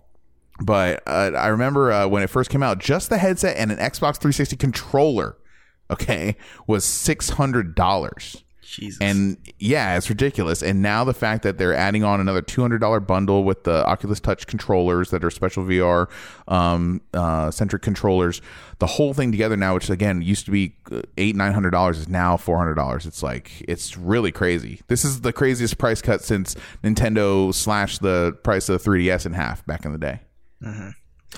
But so I've been on record on both this podcast and previous podcasts. Well, actually, I'm not even sure about this podcast for sure, but I've never been excited about VR. And Jack, you can attest to that for sure. I've always been your foil when it comes to discussion about VR, I think. And you have tried it. Yeah. And it's cool, but I can only think of a certain genre, like certain couple genres of games where I think this is where it'll shine. I think of like racing games, where you're like basically actually in the driver's seat. Yeah, it's so awesome for those. Yeah, or like flight simulator games where you're like in the cockpit and like you're just doing dogfights or something. Like those are cool, but like VR shooters, I just don't see that panning too well. I feel like we're gonna need a lot more technology for games like that to really be fun to play. Where it'll actually feel like you're in the environment and you're actually, like fighting for your life against the aliens or the demons or whatever. So I've never been a big fan of VR. I do think it's interesting that the Oculus Rift is coming down in such a strong price. Now, granted, this is a temporary price, right? This isn't like a full-on price cut. This is just like a sale they're running for a couple weeks. Remember, like, right on that? Is it only a couple weeks? I thought it was for a few months. Well, yeah, but it's not meant to be permanent from what my understanding was. But again, the market will dictate. It's true. Certainly, there's going to be cuts around. You can expect cuts if they don't last this whole summer. You can expect them around Black Friday. You can expect them around Christmas time. You can expect them when the new Oculus Rift comes out. Like, this is just a crazy kind of precedent they're setting. Right. But at the same time, you also said this earlier, Jack, is that you probably wouldn't buy into a first generation headset. I would have last year had I not had to move across the country. I just thought it was like an irresponsible purchase back then.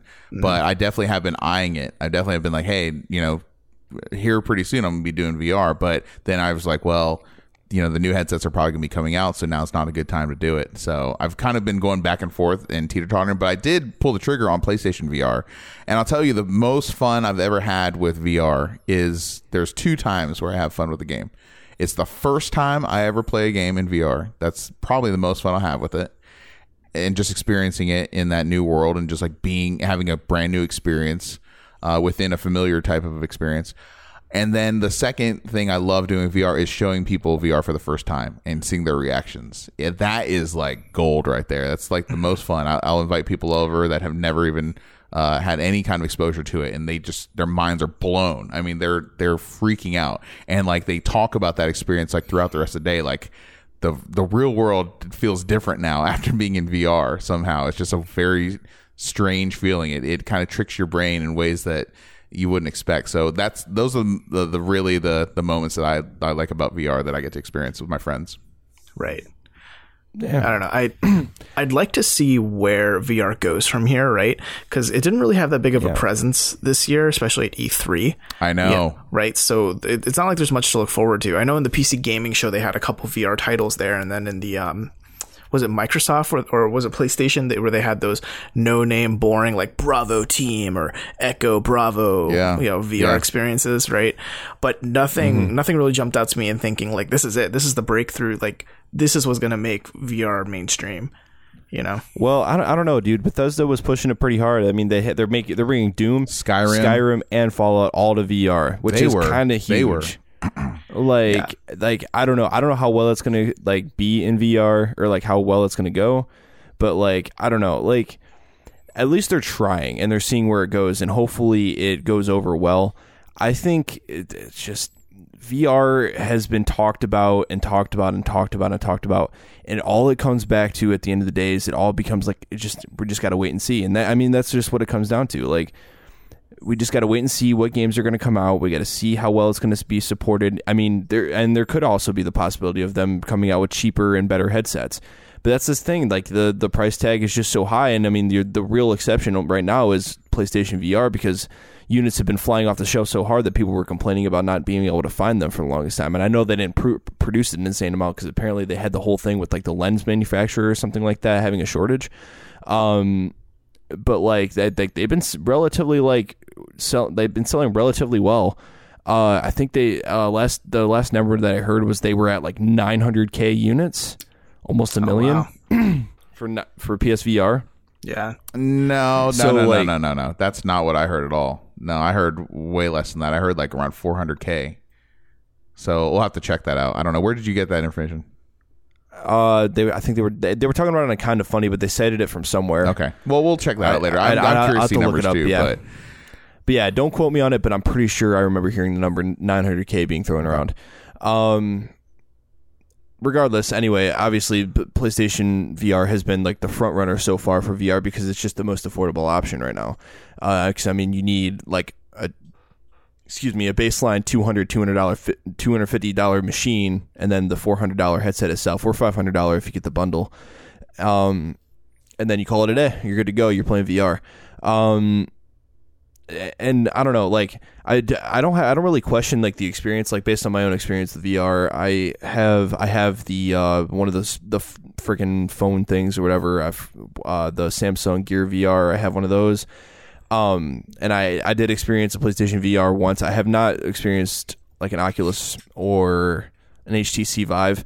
I heard HTC Vive is a relatively smoother experience though than PSVR's. The Vive is the one to get if you have the money. The PS VR is definitely the one to get if you don't have or if you have some money but not enough to afford the HTC Vive. It's the Oculus Rift that's in a weird middle ground because the public perception, now this may not be true or not, but the public perception is that the Oculus Rift is less capable than the Vive, whether or not that's true or not. And then because I think it's slightly, isn't the Vive slightly higher res or something like that?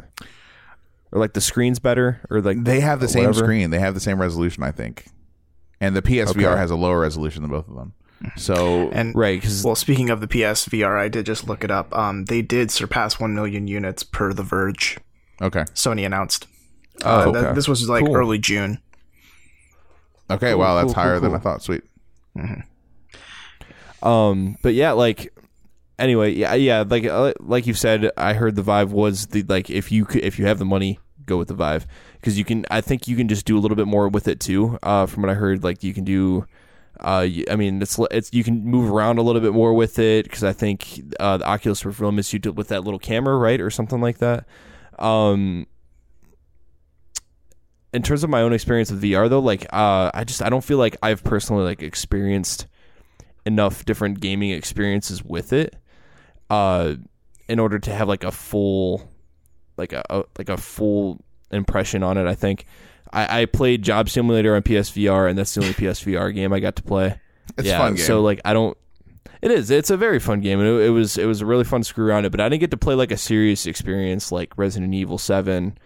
Or but I would love to play like Doom or Fallout or Skyrim when it comes out. I would love to check that out. Resident Evil 7 in VR is one of those moments in gaming that is kind of like a new milestone, I think, for gaming. I really think it's a landmark. Like it is the first like killer app, in my opinion, in VR. Like a full-fledged game developed from the ground up for VR that objectively changes the experience you have. With it, and it's such a better game in VR. So yeah, I'll even think about. Yeah, I'll admit, even as someone who isn't that big into VR, like Resident Evil 7 is probably one of the few things I can think of where it makes me kind of excited for what VR can do. Yeah, but again, right. I feel like if I owned Vive and then I bought Resident Evil 7 and actually played it through VR, I feel like after a while it'd feel like a gimmick, or it'd feel, like, well, that was fun, but let's get back to playing it normally, See, I don't have enough experience yet to really form an opinion about it, because I also haven't played like an extended game like that, or something like a Skyrim or something, to know whether or not I would want to play something in VR long term like that. Because I think the biggest thing for me personally would be the comfortability. Like the ability to sit down and actually be able to like play VR for that extended period amount of time. Because when you're actually sitting there like moving around, is completely different when you're, like I like to do on my Gear VR and just do like Groove VR, which is you just chill out, listen to music, and look at something that visualizes it for you. Like that's different because you're just sitting there chilling out and just enjoying the view. Whereas you're playing Skyrim, you're moving your arms around, you're picking up shit, you're constantly moving and shit going on. Next thing you know, you're sweating, you get uncomfortable in the headset, you need to take a break. So the comment I can make on that as someone who has tried on all of these headsets is that the PlayStation VR is certainly the most comfortable for me, and it's what I've been seeing reported as well as the most comfortable for most people, and it's very light as well. But back on Resident Evil 7 real quick, is I just want to say like that game is an absolute proof of concept that full-on games developed by established publishers, established developers can and do exist in VR, and it's definitely one of the must-play games with that. Also, I would say Robert Thumper. If you need to try Thumper in VR, that changes that game so crazily. It's awesome. Yeah, that's kind of all I got about VR. But yeah, go ahead, Jack. So you played through Resident Evil 7 in Not VR? through, no. I guys, I don't think I can. I played the demo. Like it's just too I played scary? the demo, and I've showed people the demo, like the first hour of the game, and it's so intense. Like I have a rule. I have a rule in my house. I have a rule in my house. Like when I'm playing VR, no one's allowed to touch me. Because it's because I don't want to like swing and bruise somebody, because it's a very strange feeling. Like, I'm serious. I can only imagine like stepping into the fourth dimension or something like that. When you're like in VR and you're in that space, you're in the game space, and then something touches you, or some like stimulus from the real world, like, affects your brain. But your brain isn't in the real world. It's in this game, right? You're in this haunted mansion in this basement, and this fucking scary monster is trying to decapitate you. Yeah. Like, and then someone touches you, and like it actually, fires off the neurons in your brain that someone's touching your skin. It's not something I recommend someone do. You start swinging. Yeah, well, your lizard brain kicks in. Yeah, and you start going to like self-preservation mode. It's really, really bizarre. Wow. Yeah, I couldn't imagine a game like, I don't know if I could do something like that, man, personally. But the reason why I asked you is because like I just wanted to know if like after playing for an extended period of time, whether or not you were still comfortable to like can you play like in VR like that for hours on end? I could play that game, yeah. Like, okay, so you could easily sit there and just like chill out and play Resident Evil 7 in VR for 3-4 hours, regardless of like, okay. Yeah. And okay, that's what I would personally take a break every hour. I would actually do what Nintendo tells you to do in those front of those, those disclaimers that everyone just goes by. I would actually probably do that. Right. I'd probably take a 15 minute break every hour, just because you do get a little bit sweaty on your forehead. Yeah, that's what I'm saying. Like, because I think the when I had my experience with Job Simulator and stuff, like I think I played for 30 minutes to an hour. I can't remember exactly how long. But like I do remember feeling like not really like fatigued, but I was getting kind of like sweaty and uncomfortable, and a like, lot of that you know I think what has to do with just the anxiety of like a new experience, and just I think Could once be. you It could kind of create it as a habit for you, I think it'd be a little less physically demanding. Yeah. Fair enough. All right, thank So you. to loop this back around to what we started talking about, do you guys think that the fact that the Oculus is doing such a huge price cut here, do you think that's like, what do you think that ushers in for the next phase here? Like, is this maybe the beginning of the phasing out of Oculus maybe? Or could this be leading to like, this is the end of the first era of VR and era 2 is on the horizon, generation 2? Yeah, Gen 2 has to be in development. It has to get better, because if it's going to exist, it has to improve, because the current value it's offering is not enough to satisfy what the market's demanding. So VR has a long way to go. This is not a sprint. This is a marathon, and the rewards are going to be felt by the companies that kind of innovate on technology now and can deliver higher quality technology at a lower price. But it's going to be a while. It's not going to happen. It might not be the next gen where it happens either. It might be 3-4 generations down the road, and who knows, who's going to rise from the rubble of this VR kind of headset arms race. Yeah, I definitely think I think VR, and this is what frustrates me right now, because like it's trying so hard to like shoehorn itself into normality, and it wants to be there, but it's just not quite there yet. It's not there in price. It's not there in technology just quite yet. There's not enough people with faith in it quite yet to really drive it and make it the norm.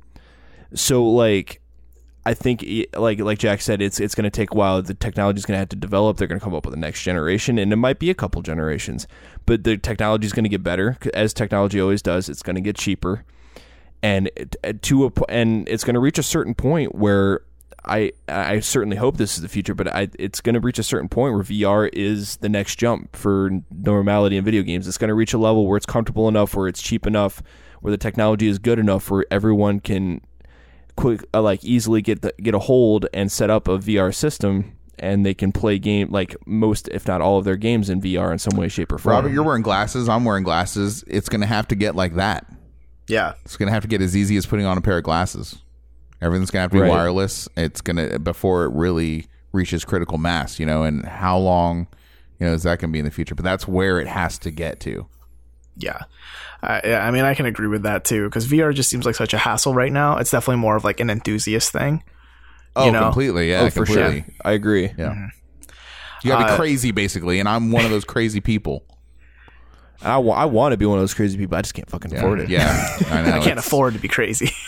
I can't afford it. Man, I already spent too much money on games already. Come on. Yeah, so we had a couple real quick bullet points that we wanted to talk about. Yeah, so looking kind of ahead, EVO is happening this weekend, the big fighting game tournament. I thought it'd be kind of interesting to kind of remind our viewers that's happening, since, I mean, I've been getting into fighting games a lot recently. Jack, I know you've been following EVO for quite a while. Yeah, absolutely. Yeah. I'm very excited. This is the follow-up year. Man, you know what? I'm ashamed to say I don't even know if this year is going to be on ESPN or not. Maybe one of you guys can look that up and let me know. But last year it was on ESPN for the first time. And what EVO is basically, the end of the Karate Kid. Well, imagine that, but it's fighting games instead of real life karate.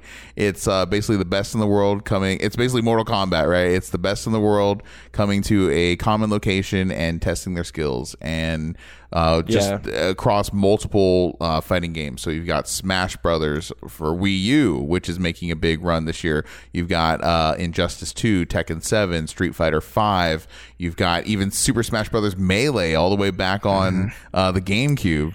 But I mean, that's pretty awesome. That's a classic, though, in the fighting. It's the de facto standard. Yeah, there are people that will never stop playing Melee. That game has really cemented its place in the fighting game community. So this is just one of those really weird events that are part of the reason why I love games overall, and I'm really looking forward to it. Did you guys find out if it's on ESPN or not? Yes. So they will be broadcasting the Street Fighter V finals on ESPN 2, not the Ocho. Oh, okay.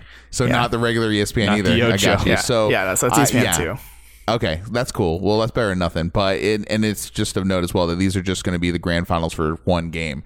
Whereas if you're going to watch it on Twitch or YouTube or streaming online anywhere, they're going to have a bunch of coverage as well. So you don't just wait for ESPN. It's going to be going on all weekend. And the grand finals for, Guilty Gear and all these other games that are coming out, like some of the greatest moments in competition, in combat competition, really. So Right. I think that I would expect no less from this. Infiltration is the defending champion in Street Fighter V with his Charlie, and we'll see what happens, see what comes out. Some of my favorites I'm looking forward to: Gamer B, Daigo, of course, Filipino Man, or Filipino Champ. Sorry, there's a lot of really cool characters kind of in the FGC, so I'm looking forward to it. Yeah, I kind of want to, like, now that I've been getting a lot into fighting games, I kind of want to get more into the FGC, and I'm like treating EVO 2017 as kind of my first step into the bigger culture. And I think what's really interesting about fighting games is even if you're not really, really into them, it's such a treat to watch such high skilled players like do what they're doing, even if you don't fully understand what a fighting game is, you can kind of tell how much skill there is that's happening on the screen, like how many inches they're giving each other before someone takes the full mile and, does a lot of damage. Yeah. It's akin to watching, just like, Wimbledon or watching, NFL, like you're watching people that are in their prime at the peak of human capabilities doing, what they do best. And it's always just kind of a celebration of what people are capable of. And, when you dedicate yourself to one game and one character, in often cases, what can be achieved. It's really interesting to watch how this genre has evolved. Right. And like watching the championship and for like fighting game championships, it's kind of like, even if you don't necessarily get big into like fighting games or even gaming in general, it's one of those things where like just for the sheer skill and competition that goes into it, people still watch it. It's kind of like Rafael Nadal and Roger Federer in tennis, right? Yeah. Like people may not even really give a shit about tennis, but they'll watch that match because of who these it is. Two highly skilled players, are going at it, and it's just insane to watch. Yeah, there are two moments from Evo's past that I want to just put out there. If you guys can feel free to watch it in your free time or Google search or whatever. There's one from, was it last year or 2 years ago at most? But there was a match going on in Guilty Gear, and one guy was not paying attention and thought that he actually won the match. And didn't know there was actually one more round in the match to be fought. He won the second to last round, got up, put his stick down, and started pumping his fist in the air and celebrating. Meanwhile, the other guy totally proceeds to beat his ass. Because, I remember seeing that. and he just celebrated early, and like everyone was like the ultimate fist, or face palm moment in Evo ever, and the guy ended up losing. It was incredible. It was, can you imagine that? Can you imagine like Tom Brady, like running the football and the other person's like end we got zone? it to the 90-yard line. We did it. Yeah, exactly. And just stopping, going home, like hugging and kissing Giselle and packing up. Like, no, like you would never imagine that. And so that's one memory that just stands out to me that, I'm looking forward to other memories being made this weekend. But the second one I want the audience to know about is the event that got me into fighting games in a competitive sense anyways, internationally. Just search on YouTube, just search Daigo Parry. I know that's weird, two words, but Daigo Parry. Daigo Parry. Just trust me. Okay. Just watch what happens there and have fun. It's magical for sure. Yes, absolute game magic. So, and Colin just watched it for the first time ever just a few minutes ago, so maybe he can give you It was mind blowing. Some first impressions. Can confirm. Yeah. All right, cool. So yeah, like look forward to that. That's happening July 14 through 16. So this whole weekend happening in Las Vegas. You can stream it live for free. So yeah, hit that up if you're really interested in the fighting game community for sure. And just one more thing that we kind of wanted to touch on before moving forward into our ending here. Final Fantasy 12 remaster, Final Fantasy 12 The Zodiac Age, did come out this week. Such an awesome game. This past yesterday, or at the time of this recording, it'd be yesterday, July 11th, Tuesday, dropped. Yeah. And so my understanding, Colin, you are planning on playing this game, right? Yes, I do. I ended up picking up like the Steelbook edition or whatever. No, I didn't buy the $200 fucking collector's edition because was that one of those collector's editions that didn't even come with the game?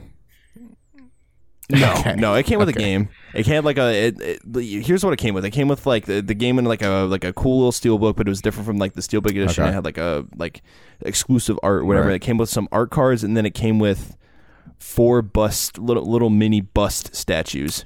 Oh man, Final it. Fantasy 12 is one of my favorite Final Fantasy games of all time. I love it. I love so much about it. We can talk about it a little bit more. What was that? was that? You, Robert? That's my roommate playing League of Legends. I was like, wait a second. Yeah, I thought someone hit a sound bite or whatever. we can keep that in. Hey, it's we're fine. really We can nerds, keep that guys. in. We're really nerds. This is not an act. I can edit that out. No, we're leaving it. We're It's leaving in that there, in? please. Oh, yeah, it's in there. So Okay. that's hilarious. So, okay, I was talking about Final Fantasy real quick, but it was a game that, if you remember back in its development time, it took forever to be made. Years and years and years. And Final Fantasy 12, I was awaiting it. It was torturous, kind of like you, Robert, waiting for Persona 5. Yes. And it finally came out, and man, it did not disappoint. But I didn't get it right when it came out. I actually waited several months, actually, and I still have the strategy guide, the collector's edition strategy guide. I'm looking at it right now, actually, on my bookshelf. But I bought the collector's edition strategy guide and the steelbook version on PS2. I want to say total like $35. Because that's how aggressive the discounts were, yeah. So, and then I got like literally hundreds of hours of entertainment out of that game. So we'll talk about it a little bit more when Colin's had some time with it. But just want you guys to know it's out this week, and definitely I could not recommend it enough. If you love the world of Ivalice, if you love Matsuno, if you love kind of medieval style Final Fantasy, if anything like that sounds appealing to you, at least check it out. Mm-hmm.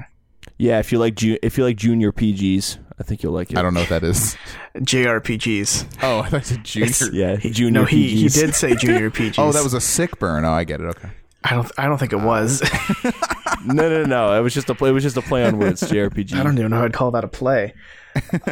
Or whatever. So, It was just me being stupid. Whatever. there it is. Yeah. Yeah. Man, what happened? What did he just win? I think he lost or something. I don't fucking. Oh, okay. So. Everyone lost here. That's what happened. We're all losers in this. Yeah. I mean, you're always losing if you're playing League of Legends.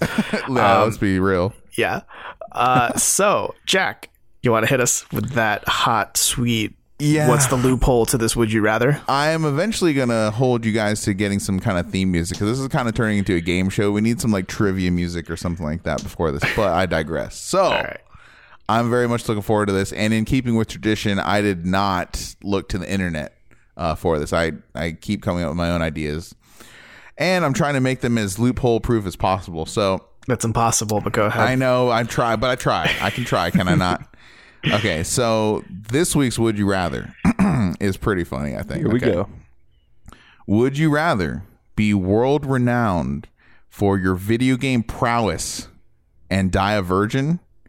Or would you rather be world renowned for your sexual prowess and never play video games your entire life? Discuss. I mean, that's stupid. That's a stupid question. Oh, well, I appreciate it. I don't even want to that's some shit you find on Reddit that you make fun of. I did, yeah. I didn't find this one on Reddit, but yeah, I do make fun of this.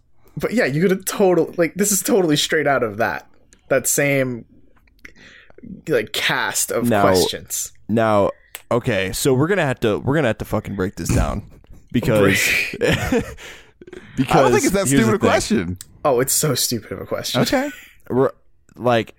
okay, this is gonna get a little graphic, but so when you say that I can have be world renowned for my video game prowess, but not have to be a virgin the rest of my life. No, your whole life. Your whole life, not the rest of your life. Yeah, you don't just you don't regain your virginity and you keep that forever. Right. Well, yeah, my whole life. Yeah, never had sex, never can have sex, whatever. So. And on the other side, there's, you'd be world renowned for your sexual prowess, but you can never play video games. So here's the thing. When you say you will always remain a virgin. Does that mean like you just can't have sexual intercourse? Oh, we're getting nitty gritty. Jeez. Oh man. I mean, dude, come on. You gotta give me something. You're bringing it this way, Jack. Okay. No. You gotta Okay. go. We're Yeah. committing. No sexual contact. At all. No sexual Yeah. contact Yes. at all. Not even like a kiss or something You're basic world like that. renowned for your video game prowess. What about Fuck, Jill? dude. Jail? Jill, your hand.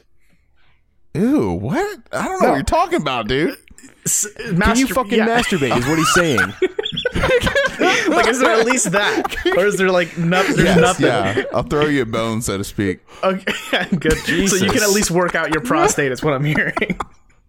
Oh my gosh, we're earning this explicit tag. Hey, you asked where did you expect this to go with that I question? guess right here, We're cozy. Okay. We're cozying Okay. up. So here's the thing: when I listen to those two, the obvious answer to me is world renowned for video games. Because think about it, we're all men. No. Here's the thing. Here's the thing. We're all men. When's the last time a man has been world renowned for like fucking Ron Jeremy? And that's it. Like, who gives a shit? You're not gonna make millions of dollars because you have a big dick. You've got nothing. You know what I mean? Like, what, Hugh Hefner? You're gonna be a 90-year-old Hugh Hefner? Like, that's gonna But like just fucking. think, you're gonna be like known as like, hey, like every woman's gonna want you. Basically, is another way to say it. Like you would have your guess. pick of any woman, any and all women in the world. I mean, that's really like, what the I only mean other- here. Not like you're Ron Jeremy the Hedgehog. dude. So fucking Ron Jeremy. I love how that's the go-to. too. Ron the Hedgehog Jeremy. Dude.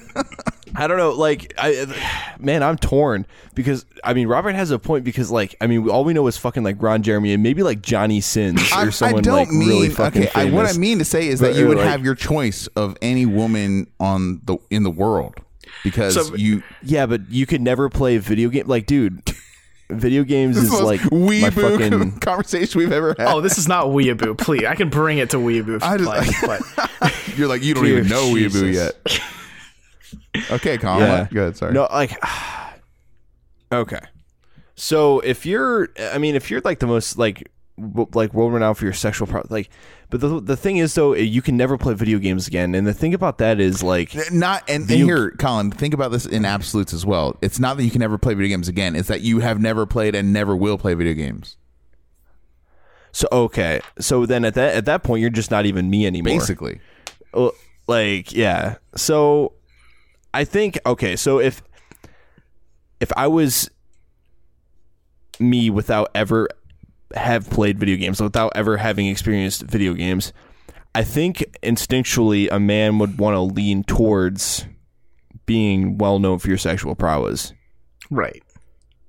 Because if you're a person that's completely unimpressioned in this situation, you're gonna naturally lean towards being world renowned for your sexual prowess.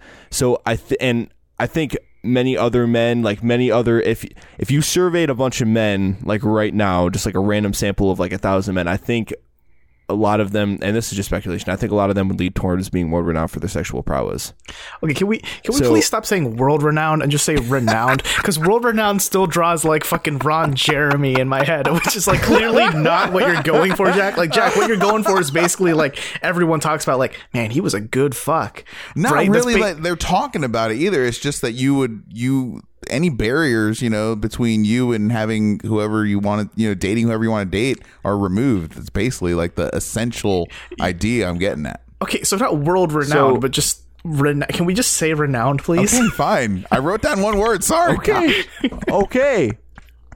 But okay, so thinking from that mindset, I would have to go with renowned for sexual prowess. Wow. And you'd give up your whole identity. No, but here's the thing, though. If we're speaking from what I was talking about, I never really had an identity to begin with because I never experienced video games in the first place. Plus, I don't think there's much giving up your identity here, because the question is literally, would you like your identity to be video games or sex? Okay. Like, there isn't. Basically, there's yeah. not much gray area. You know what I mean? Like, So you like, picked your. So that's yours, Colin. Yeah, because like I don't know, because the thing is like being renowned for video game prowess. Like, of course, that would be the obvious answer for me, obviously, because I like video games so much. But like, if I never having played video games anyway, then I probably lean towards sexual. I mean, think anyway, about the video game option. Like, obviously, it goes without saying you're most definitely probably financially independent. You're probably a millionaire, right? I mean, you are a pro at whatever game you want to be a pro at. You have endorsements. Like, it's a pretty lavish life. You're kind of like the Floyd Mayweather of video games. Yeah. Okay. But think about it this way too. Sex is a universal. Like, everyone has sex. Well, almost everyone Hope to. has sex, right? Whereas, like, basically, if you go into an elevator and someone else gets on, they're not necessarily going to be able to talk to you about video games, but they could easily talk to you about sex. It'd be weird. In the elevator, awkward. It'd be weird, but they'd probably have something to input rather than just, oh, I've never played Street Fighter. Right. I've never held a control. It's a lot more relatable. Yeah. It's very I would much say more it's relatable. like it's the reason we're all here, I guess. Yeah. Yeah. Shout out to my parents. Yeah. Yeah. Gross. Now I'm thinking about your parents now. Thanks, Robert. Yeah. What's up with both of you shaming your parents on the podcast? Hey, it's not shame. Are you saying that my birth was shameful? Oh my god! You took that way. You took that way personal. Like, yeah, I think I'd have to agree with Colin in that Wow. being renowned for like sex makes more sense when it comes to social stigma, right? Because like when you have your virginity tacked on, like, stories of like the 40-year-old virgin or whatever, right? Like, it's got a lot of social stigma to it. Whereas like people aren't gonna make fun of you, like, oh, you're shit at Tekken. Wow, you're a piece of human garbage. Like, look at you, Yeah, but like no one's ever gonna, like, you know what I mean? No one's gonna ever low blow you for being really good at sex. Good word choice. Yeah. That too. No, so my other question is too, in this situation, right? So like if you have really good, like, if you're renowned for your sexual prowess, does that mean you kind of almost have like very high charisma? Like your fucking charisma is just like at 100. Yeah, absolutely. Yeah, you put all your points in that. Yeah. Yeah, so like you could basically seduce anyone or basically bend anyone to your will in a way. You would have charisma, and I'm sure it'd be transferable to the opposite sex. But also, I would assume that you'd probably have members of the same sex probably hitting on you too. That's what I'm saying. That too. So like, yeah. So like, I mean, you could do a lot more with that, man. Potentially, like, yeah. Potentially. So, yeah, I think my decision still stands. Sexual prowess. So social status. Final so answer. it sounds to me like you're choosing social status across the world and across humanity rather than social status within the video game community. Yeah. I mean, if you want to, I mean, because the reason why I was so against this question the second you said it is because it's all absolutes. It's this idea. Well, you're trying to find the loophole, and I'm trying to seal the loophole. Well, yeah, but when you seal the loophole, like, the thing is, you're saying, like, would you rather have really high charisma but have never played a video game ever? And it's like, I wouldn't know. Like, if that became me, like, if I pushed that button and I woke up the next day, like, super charismatic, but I'd never played a video game in my life, I wouldn't know what I'm missing because I've never played a video game in my life. Exactly. Right. And That's the what thing, I was coming. That's the where I was thing coming about from. it, though, guys, and I think we can both speak to this, is that when I do meet people that are like, oh, I don't play video games, or they're just like write it off, or they don't really know really what they're talking about, like, oh yeah, maybe I played Tetris a little bit, but that's it. Like, I don't know, like, I genuinely feel sorry for those people. I genuinely, like, I'm like, man, you are missing out on like so much of creativity from human brains. Like, I just feel like you're missing out on such incredible unique experiences. I actually have sympathy for people when they're like, I don't play video games. Yeah, no, the thing is, you won't find I agree yeah, you with won't you, find yeah. anyone on this podcast who'd say otherwise, right? Like, but at the same time, you're asking, would you like to wake up one day, not know, like, erase all your memories with video games, all your opinions of video games, and just be good at being a charismatic person? So it's like, you don't know what you're missing once you've made that decision. Yeah, it's true. Yeah. Yeah. So in the same way, like, well, that's the reason why, like, I think the charisma is the right choice. Cause like, even if you chose like always a virgin, forever a virgin, right? It's not like you don't know what you're missing when it comes to sex. You know what I mean? Like, either you're talking with someone or you stumble on that porn website, like, you'll know what you're missing at some point. Whereas, like, if you never play a video game, you can watch someone play, like, I don't know, Forza and be like, oh, that's cool, I guess. But It's kind whatever. of more the normal now. Now people just normally just watch other people play. It's really Right. strange rather than Yeah. play themselves. Yeah. So I don't know. That question to me is a little easy. The thing I was trying to head off at the pass is you being like, oh, well, I'd rather just be world renowned for video games because the sex will come with that. Well, then the Video question game groupies is, are real. then the question is, would you rather be like wake up the next day and be very good at video games but not have a penis anymore? Or just, no. like, you can never have sex again, the kind of thing. Like maybe you have a contract where you're like good at video games, but the second that you do sex, it's over. It's all over. It's gone. Do sex, son. Yeah, you sold your penis for video games. Good like Lord. like sold your soul for rock and roll, but Yeah, different. Very different. Yeah. We'll put that in the different category. Yeah. So welcome to the explicit. This is like this is the weird version of the Crossroads. Yeah, this is our explicit tag Tiny Disc podcast. Hope you enjoyed our episode. So we're gonna wrap up here. So Jack, you wanna shill that the contest you've been running? Oh for a while? yeah, hey guys, that's still going on. Let's get some more up there. I've seen a few come through, but we definitely need a few more 5-star reviews on iTunes. So once you do that, and also subscribe to our podcast, and then follow us on Twitter and tweet at us with the hashtag TDP, you'll be entered into our contest for new subscribers for a large cash sum. So that's still ongoing, and I think it will continue through the end of this month. But don't delay it. It literally takes 5 minutes, and that would probably equal like, I don't know, like what, like $50 an hour basically. So like, you know, like go ahead and do that, and we'll make it worth your while. Yep.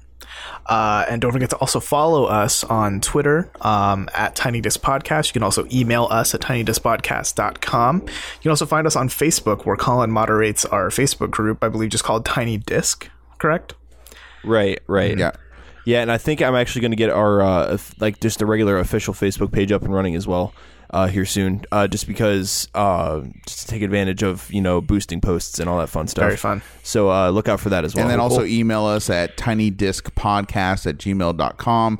Also, we are going to start involving the community a little bit more here, and in the next couple weeks or so, we're going to start doing some community contributed Would You Rather questions. So look forward to that too. Very nice. Yeah. So let's get on to individual social posts here. Where could we find you guys online? I'm Colin Amano on Twitter, aka at @booboo__55. At Jack Cepeda, JACCEPEDA. Mm-hmm. And don't forget our official Twitter at Tiny Disc Podcast, where you get show updates and shoot us with any comments, questions, concerns, all that good stuff. And let us know what you think. And you can also find me, Robert, on Twitter at Pinoptimist, PINOPTIMIST. And that should wrap us up for this episode. We'll still have that spoiler cast coming in a bit. So stick around for that if you're interested in hearing our full uncensored thoughts. That has a weird sound to it now after that Would You Rather. I know. What kind of Spider-Man movie did they make? So tune into that if you're interested in our thoughts on Spider-Man Homecoming. And if you still haven't seen the film yet, you probably want to tune out around here. So tune in next time for another episode of the Tiny Disc Podcast, and we'll see you next Thursday. See you on the other side.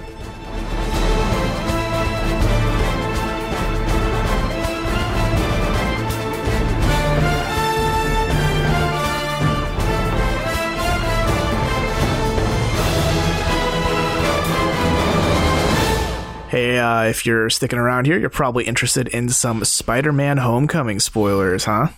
So, welcome to the spoiler cast of Spider-Man Homecoming, the Marvel Cinematic Universe's newest film. Came out last Friday, starring Tom Holland as Peter Parker / Spider-Man. So, now that we don't have spoilers hindering us, what are you guys' full thoughts of the film? Okay, let's maybe focus a little more. You like the film, right? Both of you kind of enjoyed the film? Yes, I like the very much. film, and I'm starting to fall in love with the hideous, horrendous movie Photoshop poster that's been going around that is like an abomination of design. Have you guys caught that yet? Yeah. Oh. Wait, which one are you guys It's on their talking about? Wikipedia page if you look there. It's like the main image. But man, it's such a cluster. of jank ugly. But no, I do like the movie. I think it's a great summer popcorn movie. Had great humor moments, great action. Overall, I'm warm to it. Yeah. So I really enjoyed how funny the film was. Like, I didn't expect it to be as funny as it was. Same. Oh yeah, it was hilarious. I was laughing almost damn near throughout the movie. Funny. Like, it was great.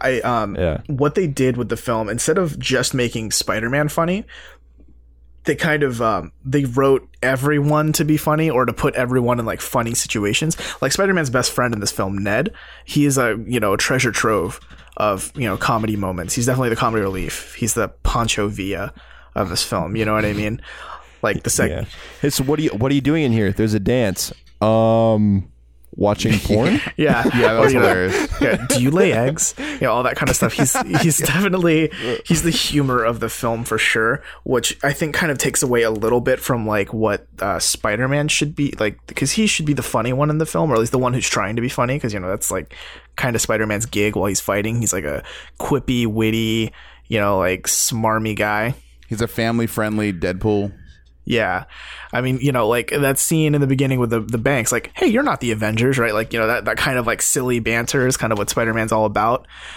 And I guess Ned kind of balances out the humor, because like when he's being Peter Parker, I think Tom Holland does a really great job of portraying Peter Parker in that, like, he's like weird and kind of socially awkward. Like, I think of the scene when he finally asks Liz out to homecoming.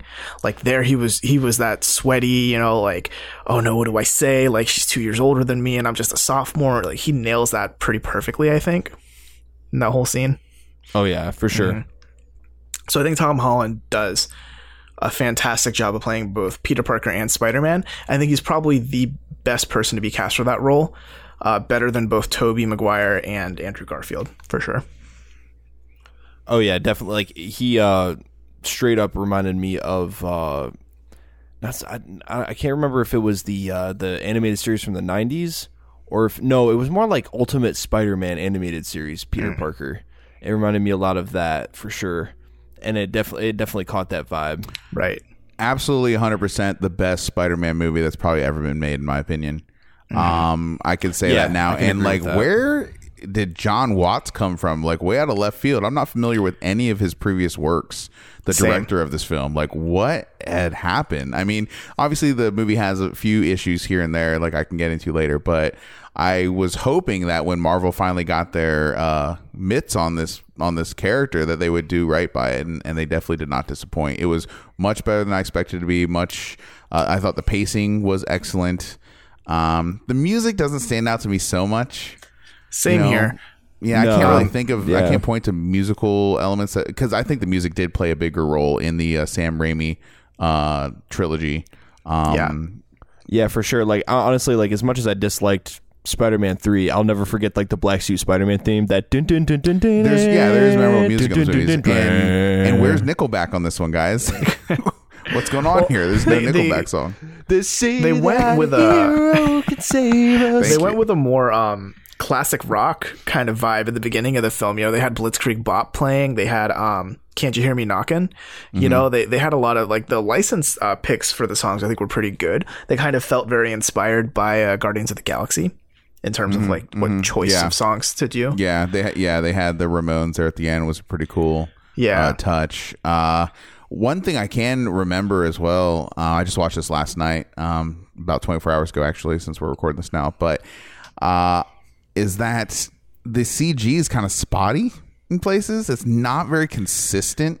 I remember there were some parts I was like, that looks real CG, and it's just not what you would expect from a Marvel film, I guess. You would expect that by this point in 2017 they'd have it kind of figured out. Are you referencing maybe the parts with the Vulture? You mean the main character or the main villain? Yeah. So hold on, Michael. Yeah, there's some not of the CG necessarily. I was pretty... thinking more of the Iron Man suit parts. Seemed a little spotty to me. Yeah, that's really what I'm thinking about. I can see that. But also, you bring up Vulture. That is Michael Keaton's character.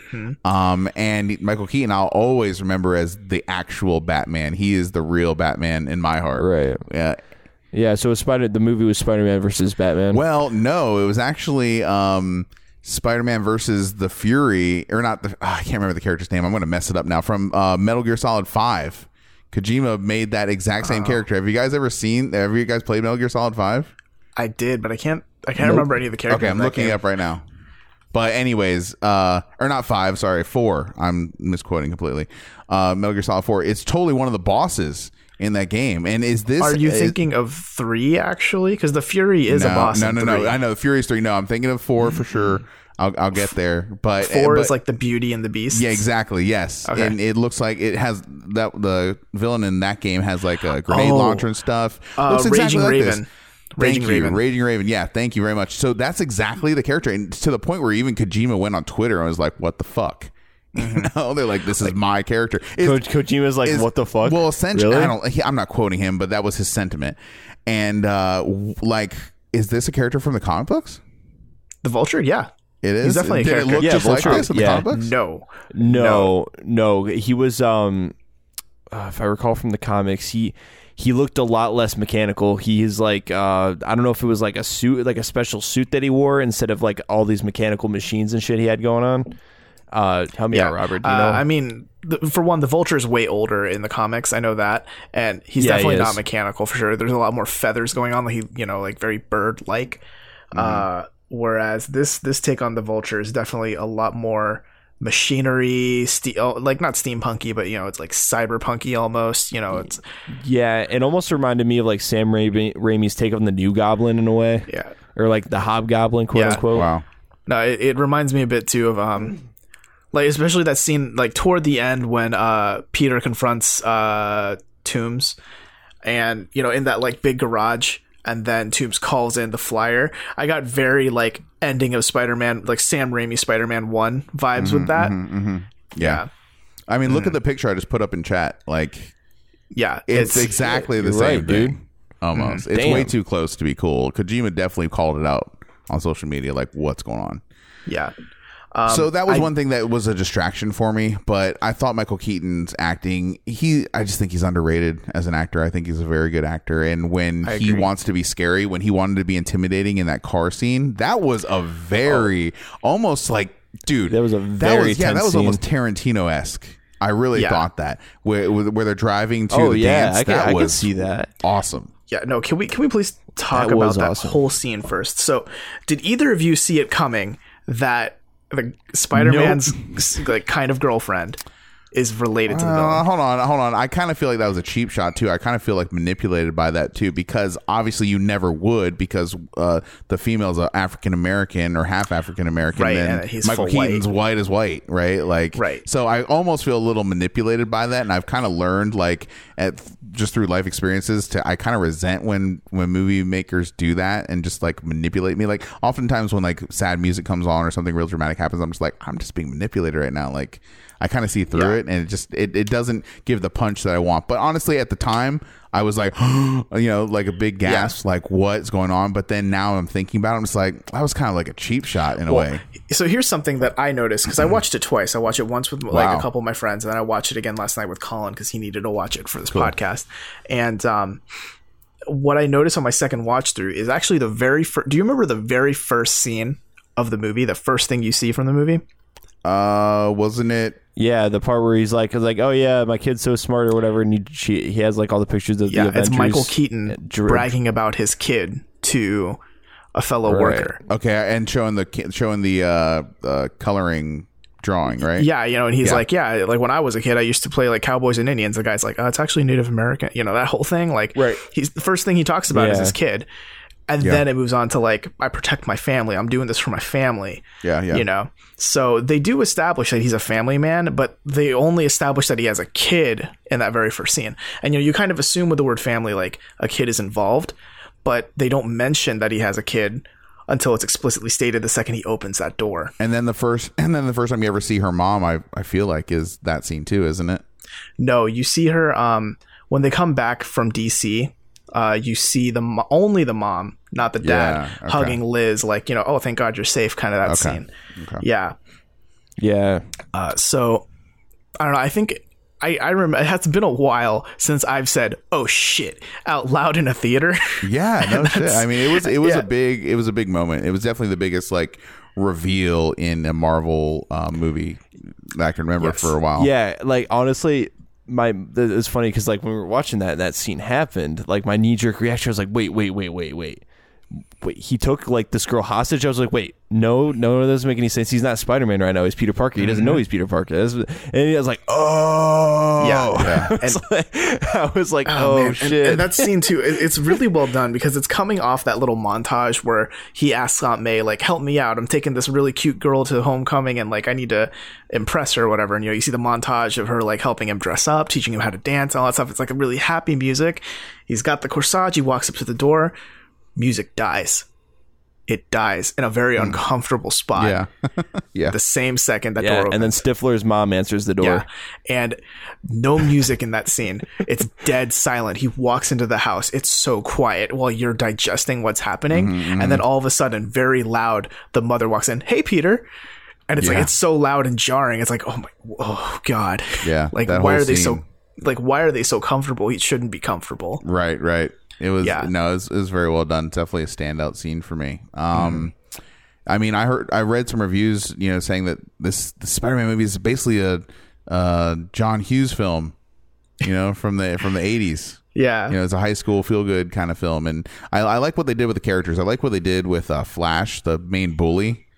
I thought that was pretty. Yeah, I like what they did. I like how they evolved him instead of being like a jock, like bully. He was a lot different this time. So I don't know. See, in the Sam Raimi films, they made him look like he could be one of the Backstreet Boys, or he looked like he belonged in Smash Mouth. Yeah. I don't know. I think my only problem, my problem with how they cast or how they wrote Flash in this film, is that he's supposed to be intimidating at first. He's supposed to be like someone that Peter's kind of scared of. Not who Spider-Man's scared of, but who Peter Parker is scared of, right? And in this film, every time he did something, it was just kind of like, he's like a child throwing a tantrum. Like, when I say penis, you say Parker. I thought that was hilarious. I thought that was hilarious. That part actually is my favorite part. Flash moment in that movie. Of the whole film? Yeah, I thought it was funny. I thought it was so ridiculous. It was just like, it just made me laugh. Like, who actually, like, some writer sat down and committed that to paper on a script. Like, that was the part that was fascinating to me. Like, this is actually in this film. Okay. Yeah, no, I'll give you that. I didn't expect Penis Parker to be the thing to make it into the film. Yeah, I was like, we're resorting to penis jokes. Yeah. Okay. Nah, dude. The best part of the whole movie is obviously Hannibal Buress as the phys ed teacher. That was cool.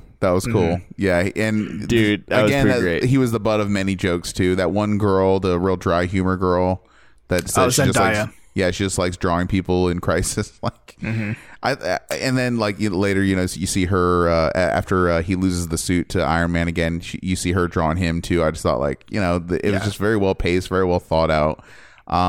Overall, the aesthetics of the film seemed just a little lower budget than I'm used to for Marvel. Again, but maybe it led to that part of the charm of it. I don't fault the game. I don't fault the movie. Yeah, I don't fault the movie at all for that. And it also had me thinking about the game that they showed at E3 as well too. Like, it kind of gave me a little more positive vibes as far as Spider-Man, because I was worried for sure, because I've already been burnt multiple times on getting excited for Spider-Man movies. Right. But this one has kind of renewed my faith. Yeah, I kind of do want to revisit Zendaya too, because she plays as Michelle, who at the end of the movie she says, my friends call me MJ. Yeah, Disney Channel girl. So that's MJ. Well, yes and no. No, So what the directors of that caught me. I was like, I forgot about that. The part she's like, oh, I'm actually MJ. It's like, my friends call me MJ, right? And the director came out and said that, like, that's meant to be more of an homage to like the Sam Raimi films, because like Mary Jane Watson was the love interest in that, but she is like, this Michelle character played by Zendaya is definitely not Mary Jane Watson. Is what they're saying. So like, I kind of get where they're coming from, but it's still kind of weird to directly like to one, the character's name isn't Mary Jane, but to still directly basically take the nickname is kind of weird. Yeah. It's an homage. I don't get that. Yeah. But I do think she did an incredible job this film in being like just on the fringe of most scenes, but still like nailing everything she does. Like, it's really funny every time she's on the screen, and she becomes like this quirky, weird but likable character. I mean, a lot of it is her performance, but a lot of it also is the editing too. I think that the editing might be a little bit of the unsung hero in this film. When I start thinking about the action scenes and just the humor, you have to nail the editing with that. So it's one of the few movies where I actually consciously thought about that and like want to look up now, like, hey, actually, who edited this movie and what else have they done? Because it really helps the film have its own identity in the Marvel universe. Now, something I want to throw at you guys. How did you feel about the final fights? Well, not the final fight scene, but the whole scene on the plane toward the end when it's Vulture v Spider-Man. Did you find the action kind of hard to follow sometimes? I did, but I thought it was maybe just because I was getting tired and I was starting to doze a little bit. Not because the movie's bad at all. It's just because I'd been up since 6:30 that morning and it's 10:30 at night and in a dark, cold theater. I was just starting to get tired, obviously, but I definitely was getting a little bit lost there at the end with what happened, but I was able to kind of parse it all together the next morning. Right. Yeah, I guess I don't know if it's so much that I couldn't follow it. I just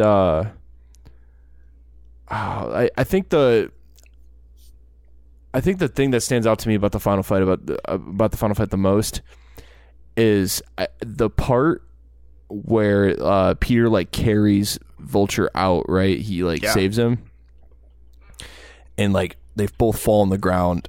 And I was waiting for a scene, right, where they were like both laying there and they had like some sort of like revelatory speech with each other, but like some sort of dialogue that.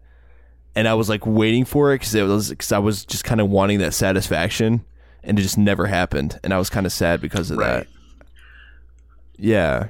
Am I the only one? I wasn't really expecting something too big there. Yeah, I mean, even if it was something small, but like the fact that they would like there wasn't any dialogue just seemed kind of odd to me. But I don't know. I wasn't like I felt like I was longing for dialogue either. I think it was nice the way they ended it, where Peter does save his life and then kind of wraps him up and leaves that note. Found the Vulture guy, Spider-Man. Did you stay for the end credit scenes? Oh, yes. Okay. Yeah. So hold on. So we're talking about the end battle here real quick. So I don't want to gloss over that. I thought the ending of the movie itself with the scene with Aunt May real quick, the WTF scene, I thought that was hilarious. What the fuck? Yeah, perfect. That was hilarious. Yeah, I think it was the perfect way to kind of leave you wanting more, because like now you at least know, okay, now Aunt May knows. But it makes you so excited for the next movie, because like, what's the dynamic going to be now, right? Because they've established that this version of May is very direct and very hip. Mm-hmm. And very sure hot. She's young and hot. I have dissonance about that. It's not the Aunt May I remember, but same. But there's the scene where Spider-Man loses the Stark internship. He loses the suit, and then he comes home all sad. And then May's just like, cut the bullshit. Like, I know you sneak out at night. I know you skip detention, etc. Like, she shoots from the hip. Right. So it'll be interesting to see like what happens in the sequels. When this is a world now where May knows that Peter is Spider-Man. I want to talk about the next scene too after the initial final credits. Have you guys played Far Cry 3? Yeah. What's the name of that villain? Not all the way through, but in Far Cry 3? Voss, thank you. I couldn't remember. One of the best video game villains in a very long time. Did you guys catch that was the same actor there that talks to Michael Keaton in the prison? Is that him? That's Voss, dude, from Far Cry 3. I thought that was so cool. That is pretty cool. That's absolutely him. I'm glad to see him getting actual like real Hollywood work, man. That's really cool. And you guys both know that's Scorpion, right? Like in the universe. Wait, no, I had no idea. Scorpion is a Spider-Man enemy. He's a Spider-Man villain, yeah. He's a villain. Yeah. Okay, and that's Scorpion. That's him. So yeah. Nah, I don't even know who Scorpion is, dude. I thought I knew all the Spider-Man villains. Gotcha. So he's supposed to be Scorpion. So it's interesting to see that they're already like introducing him and confirming that we're bringing more Spider-Man villains to the screen. Seems to me that there's a lot of people/animals in the Spider-Man world. Yeah, kind of. Sort of. I mean, with some exceptions like Sandman, Green Goblin, but a lot of them are. Well, yeah, there is they're Vulture, exactly, Rhino, yeah, Scorpion, and there's more. Yeah. But yeah, just an observation I had. So yeah, I thought that was cool. It kind of definitely gets you hyped up for what potentially could happen in the sequel. I'm almost sure there's going to be a sequel to this. Oh no, I mean, it's already confirmed. Is it a direct Spider-Man sequel, or is it just part of the Infinity Wars? So the plan is there's going to be the first like saga of the MCU is going to conclude, and I believe, don't quote me on this, but I believe it's supposed to conclude with Infinity War and whatever other like movies they release that's directly related to Infinity War. And then Spider-Man Homecoming 2 or Marvel Spider-Man 2, whatever the direct sequel to the Spider-Man film is, that's supposed to kick off the next like big story arc in the Marvel Cinematic Universe, from what I've read. Okay. I mean, yeah, it opened this weekend with $117 million domestically, over $250 million worldwide. Like, it's definitely a hit. It's definitely the number one movie of that weekend. And, you know, it also is going to give some, I think, through word of mouth and through people like me that didn't expect much and got, you know, way more than we expected in terms of quality with this film. I think it's definitely going to give one of my most anticipated films of the year, Rise of the Planet of the Apes, a run for its money. So I think Spider-Man definitely has a shot for sure at being number one again next weekend. We'll see what happens with Planet of the Apes. It'll be an interesting fight. But you know, I'm definitely looking forward to watching both movies. You know, right? We can all be winners in my book. Yeah, I mean, the outlook for Spider-Man definitely looks good. I mean, the fact that we went to a 7:45 showing at one theater last night and it was sold out on a Tuesday night. Yeah. Yeah, so we ended up having to go to another theater and paying more, by the way, but seeing the movie in another theater nonetheless, because the first one was sold out like on a Tuesday night. That was nuts. Yeah, a couple more things I wanted to hit on with this film, which is kind of cool. So, Childish Gambino, Mr. Glover. Yeah, he changed his name, right? He's not that name anymore. Honestly, right? He dropped that title. Yeah. Aside from Hannibal Buress, that was my favorite highlight because Donald Glover / Childish Gambino was my favorite. I think he did a pretty good job for like his small role there. And if I remember right, in the Marvel universe, so he's the Prowler, right? He's like a small time criminal. You kind of see that when Karen, the suit lady, is like analyzing him and pulls up his profile of his, like, you know, his criminal record and stuff. They have like, you know, his name, aka the Prowler. Interesting. Who is the uncle of Miles Morales, who, I don't know if you guys are familiar with that name, but he's like the Black Spider-Man. Spider-Man 2. Miles Prowler? Yeah. Nope. Miles Morales. I'm joking. Yeah. And yeah, the Crimson Spider. And you notice in the film, like the scene where Spider-Man interrogates Donald Glover, you know, with the interrogation protocol and whatever the fuck. Like, that was a great scene. Was really funny where his voice drops. You know what? I almost thought that was a dig at Batman. Yeah, I think it was. Yeah. Tell me all the truth. Like, yo, I know what a girl sounds like, and that's not a girl. The whole scene, like, that was great. But man, what are you gonna undo my trunk for me, man? No, sorry, man, you deserve that. Man, I got ice cream in here. But what you'll notice, that's the thing about this movie. Sorry, real quick. That's the thing about this movie. Is there's so many good humorous quotes that will stand the test of time, that will be quoted. This movie will be quoted, which is very surprising. Yeah.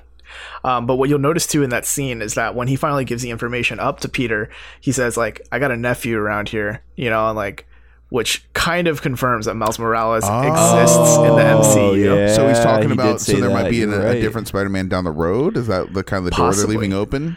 Possibly, but dude, if we got the Crimson Spider, I'd be because what's interesting though is like Peter's still in high school at this point, you know, like, he's still a young Spider-Man. He's a budding Spider-Man right now. So it'd be interesting to see if they're really going to throw two young Spider-Men like out and about at the same time. But we'll wait and see, I guess. I mean, and then you also have that Venom movie, right? That has been already cast, right? With Tom Hardy as Eddie Brock, right? That's a thing. Maybe. Yeah, so that's coming out too. Is that in the Marvel CU? I don't know the answer to that question. Okay, because I always thought it was like a separate project. Okay. Well, so is Spider-Man not supposed to be in that one with Venom? That sounds like a weird movie. Don't know. Right. Worth investigating. Yeah, I think though another great thing from the movie, the very, very final post-credit scene. Oh yeah, You guys stick around for Captain that? America. Yeah, that was Yeah. those are really funny parts too. Anytime Captain America was like talking on a TV, this whole film, it was definitely hilarious. He's like, yeah, and I want you to listen to your physical education teacher. Yeah. Yeah. Like, and take it from someone who's been frozen for 60 years. When you want to be cool, follow the rules. So lame. Yeah. Oh man. And So you're in. if anyone knows about body changing, it's me. So you're in detention. Yeah, so you're in detention. Yeah. Corny, he's just like the most lame old grandpa character ever. It's perfect. Right. And then the fucking gym teacher. I'm sure this guy's a war criminal by now, but like that was. Yeah, he's like, I'm was pretty sure this guy's a great. war criminal, but I gotta play this for you anyway. Yeah. But yeah, it's like those little things sprinkled throughout the movie made that final post-credit scene so perfect. Like, I honestly, I haven't seen many Marvel films recently, but I haven't loved a post-credit scenes like that since the Avengers one, you know, where they're just sitting around in that, like they're just drinking coffee, just chilling. Interesting. Yeah. Wait, did you guys? Robert, was it you that told me about the Hannibal Buress thing at No. the premiere? So, you guys didn't hear about that. So, when Spider-Man: Homecoming premiered in Hollywood, before the premiere, Hannibal Buress tweeted out, "It's like, hey, I desperately need someone that looks just like me, and if you know anybody that looks like me, just email me." What? So what happened was he got in contact with this dude, and basically he had a doppelganger show up in his place to the Spider-Man Homecoming premiere, so he wouldn't have to show up. Why would he not want to come to that? Just to fuck with people, and this dude showed up and did interviews with like Shut E-Network up! Like and those are like everything. online to watch. Dude, you could go fucking watch the that's video right now. It's so hilarious. good. It says Hannibal Buress across the And screen you and can tell everything. it's not him. You could How did clearly they tell fool it's the not him. Hollywood people then. Dude, it was so good. Wow. And he was like, so what was it like to play a phys ed teacher in a Spider-Man movie and blah, blah, blah. He's like, well, you know, when I was in high school, I had a bunch of I had this coach or whatever, so-and-so that I really looked up to, and, you know, just got to give 110%, you know. So Like, dude, fucking played it off perfectly. let me ask you guys. I mean, we're singing this movie's praises for sure, but is there anything about the movie that you didn't like or would like to have seen maybe handled a little bit better? Well, the revelatory speech at the end of the movie for sure, but otherwise nothing really I don't know. I was kind of disappointed they didn't take the badass suit from Tony Stark. That thing Like, looks sweet. I know he's like, I don't want to be part of the Avenger. I don't want to be a part of the Avengers, but I would be like, yeah, but I'll take the suit That though. was yet again another funny part where he's like, I passed the test, didn't I? And then it wasn't a test at all. And Tony's Yeah. like, when he's explaining it to Pepper, he's like, like, shit. he just made a decision. We have no idea what to do now. We weren't expecting it. So Yeah, he's like he was so mature, but like we Yeah, have no yeah. idea what to do now. Yeah. No, I think that scene was really good, but I'm also kind of glad he didn't pick up the armored spider suit. I think just because I want to see more development with Karen, like the suit lady. I feel like this film could have fair seen a enough. lot more of that. So it'd be cool to see more. I think in the next Spider-Man where he like really gets in tune with his suit and he's like fully optimal and actually doesn't have the training wheels anymore. That whole thing. I really hope, and don't spoil me if you know the answer, but I really hope that they don't pull a Vision on Karen and like have her like manifest and into a corporeal being and, you know, and like be in a romance with the Vision who used to be Jarvis, like the AI. Like, I hope nothing like that happens. That'd be so corny and predictable. I hope she just Right. stays in the suit. Lady, stay in the suit. You're awesome in the suit. Suit lady. Yeah, please do that. In terms of other criticisms I have, cinematography, especially during some of the action scenes, kind of feel a little bit jarring. I think like it's following minute action, but there's a lot of macro action happening in those scenes. So I feel like there's a lot that's missed, and it's kind of hard to follow sometimes. I also think the film was almost too funny, and I thought I'd never have to say that about a Spider-Man film, but I felt like the humor almost became a crutch rather than letting, you know, it stand on its own. Yeah, I could see that as an argument for sure. Like, I mean, it was very absolutely funny, one and of I the very fun- much enjoyed I'm sorry it to cut you throughout. off, Colin. Good. It's you're absolutely good. one of the funniest Marvel movies I can think of, period. Oh, for sure.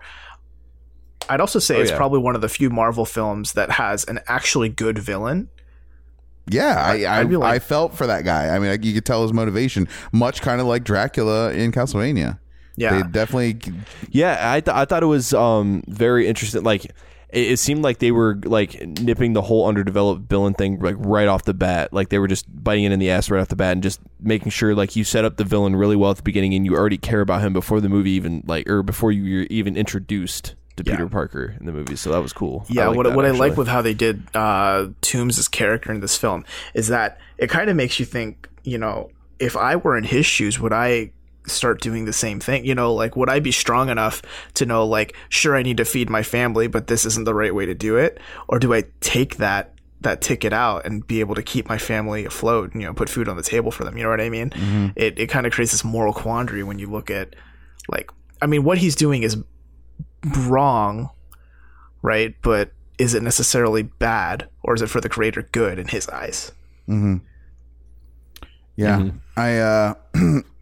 I don't know. I have a couple problems with the film. They're nothing major, but the scene, I mean, I already went into this film knowing it was going to be an homage to John Hughes films, which I'm very familiar with, pretty much his whole catalog. But so I already went in thinking this is going to be the feel good, you know, high school style Spider-Man movie and Underoos, and you know, that's what I got. And I just feel like there was a little bit less respect for the audience in some of the decisions that were made. And what I'm talking about specifically is when he's running across the backyards. Okay. And you're like, oh, like, at least me, I was like, this reminds me of Ferris Bueller. And then they just outright show it to you on a TV. Like, who's watching a flat screen TV outside while they're barbecuing? That was a little strange, just automatically on his face. But then it's just like, it was just way too on the nose for him. Like, it would have been so much better if you had a little bit of respect for the audience to put two and two together and realize that's an homage to that scene, because that's a very famous scene, right, in Ferris Bueller. And so I was just a little bit like, man, they really think we're dumb and would never think of that until you have to show it to us to know what you're doing. And I mean, there are YouTube channels that are dedicated to finding that kind of stuff in films and dissecting it. You kind of cut those content creators off at the knees when you do something like that, you know, and just like, look, audience, this is what I mean. Boom, right there. And then also, like, okay, the Ferris Bueller kind of homage has kind of been played out already. It already happened in Deadpool. Like, you got beat way to the punch on that. Like, it's kind of like a rehash. You're bringing up Ferris Bueller again for the second Marvel movie. So to me, that was just like a little like, oh, you know. So that was the only thing I thought they could have had. I thought they could have handled that a little bit better and had a little bit more respect for the audience. That's really the only part of the film that bugged me. Also, well, that's not true. Also, like the big reveal, like obviously for obvious reasons, I felt a little manipulated into that shocker because, let's be honest, right? If that character was a Caucasian, it wouldn't have been as shocking. Yeah, that's very true. They used race. They used race as a form of shocking people, and that's the part that kind of just rubs me a little bit against the grain. Yeah. Oh, speaking of shocking, they kind of did like a throwaway character for Shocker, who is a decent what a great name villain. too, by the way. A wrestling name. People snickered when they said you're the Shocker now. Like, people were in my theater were like, yeah.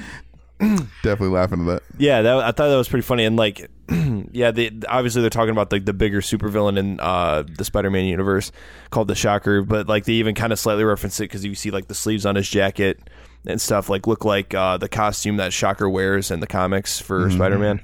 But yeah, like it was kind of weird to me that they kind of made him just kind of like a throwaway villain, and he was just kind of gone or done by the end of it. Because he is like a larger scale villain in Spider-Man. I don't know if they ended up. I mean, obviously they didn't really have any big plans for him, but I don't know. I thought it was kind of cool that they threw that in there, though. Yeah, I'm glad that they actually made the Vulture such an interesting villain, though, for sure. Yeah, like I see where you're coming from with like them kind of demoting Shocker a bit, but I'm more than willing to pay that price for actually having a very good, not just Spider-Man villain, but just a good Marvel villain. Also, the title Shocker, they've already established, is very interchangeable. Anyone can be the Shocker. Yeah. You know? It's like Doomfist. You know, whoever's got that gauntlet is Shocker. Yeah.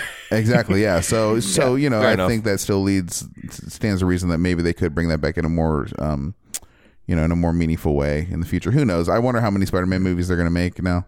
But do you guys want to kind of circle into our final thoughts here on the film? Yeah, sure. I can go first. So I think it's a really great film. I definitely recommend it. Like, even if you haven't been following the Marvel Universe at all, this is just a great, it's Like just me. a great superhero film. I think it's kind of one I think that'll stand the test of time as like a good superhero film, one that really isn't easily forgettable, and one that kind of epitomizes, your good superhero tropes. The idea of like they get their powers, and then at some point their powers are taken away, and it helps them become stronger, or somehow they're like limited, so they find a different way to get around it, and they make themselves more powerful, and through that, stronger character, all that kind of stuff. It kind of hits all the nails on the head when it comes to a superhero film, but it hits them so very well. And on top of that, it's pretty funny to boot. So overall, I'd give this film a really great, recommendation. I couldn't recommend it more, and I think a lot of it though just comes from me having a very low expectation for it. And who the heck is this director still? Like, I don't know. He totally came out of left field with this. I think he did a great job overall. Obviously, I've aired my grievances with the film I have already, but those by no means are any reason to not see the film. I think it's great fun. I think that Tom Holland was in danger though of having like almost every scene stolen by the guy who played Ned, his friend. And I'd love to see. I mean, he's kind of the standout breakout. What's that? I think I forget his first name, but I think his last name is Batalo. Yeah, I think he stole like almost every scene he had with Peter, and I love the scene where he's spinning in the chair. He's like, "I'm the chair guy." Like, I love that part, and I hope that he gets more work. I hope that he breaks out, because I don't know what other things he's been in or whatever, but he has a great comedic presence, and I could see him, extending into other films. I almost want to see him in a movie with Will Ferrell, like, or something like that, right? Like, that would be hilarious. Yeah. So, I thought he did a great job. I'd love to see him break out. We'll see where Tom Holland's career goes from here. I mean, what's he headed? He's Nathan Drake now, right? Like, shit. Yeah. Oh, great. Yep. Yeah. I thought overall it was a fantastic movie. I didn't I was really, really hoping that we're finally going to get a fucking decent Spider-Man movie, if anything, because we haven't. I don't know, like, I really liked the Amazing Spider-Man, like the first one. I really liked it because they just did the origin story of Spider-Man like a lot more justice, I felt like, in that movie than they did in the Sam Raimi films. But otherwise, like, I think this is like the Spider-Man movie that we've needed. Definitely since like, Spider-Man's actually part of the MCU now. So I don't know. It was a very it was a very awesome movie. It was a very important movie for Spider-Man, especially. And I'm excited to see where they take it. The hero we next, need, for sure. not the one we deserve. Okay, Batman. Right. They say that a hero can save us. That's all it was missing. Nickelback, Not gonna take you. Nickelback would have just away. pushed it over that. It was final actually hump. Actually, no, that was Chad Kroger featuring the dude from Saliva, and then I think the You rest know was way Nickelback. too much about that to claim I don't you're a know cool guy. Same. I have the original Sam Raimi Spider-Man soundtrack. I can't even judge. The first CD I ever bought, like when compact discs were still like crazy new, was the Jurassic Park soundtrack on CD. So, fun little fact. Ooh, yeah, not a bad choice. I know Yeah. it's definitely stood the test of time, right? That soundtrack has stood the test of time. Mm-hmm. All right, that's enough for me. sure. Yeah, we've been podcasting almost enough 3 of us. hours. So I don't think we can stand the test of time anymore. We've been recording for a while. No. So I hope you enjoyed our first spoiler cast. Let us know if you want to do more of this kind of stuff, because I mean, I think it was kind of fun, being able to talk so freely about such a new project. yeah, and there are no Yep. shortage of big movies and things coming out as well too. Maybe we can do spoiler cast on games too. Who knows? Yeah. So, Yeah. let us know your feedback, what you think, and how we can change it up. Yeah.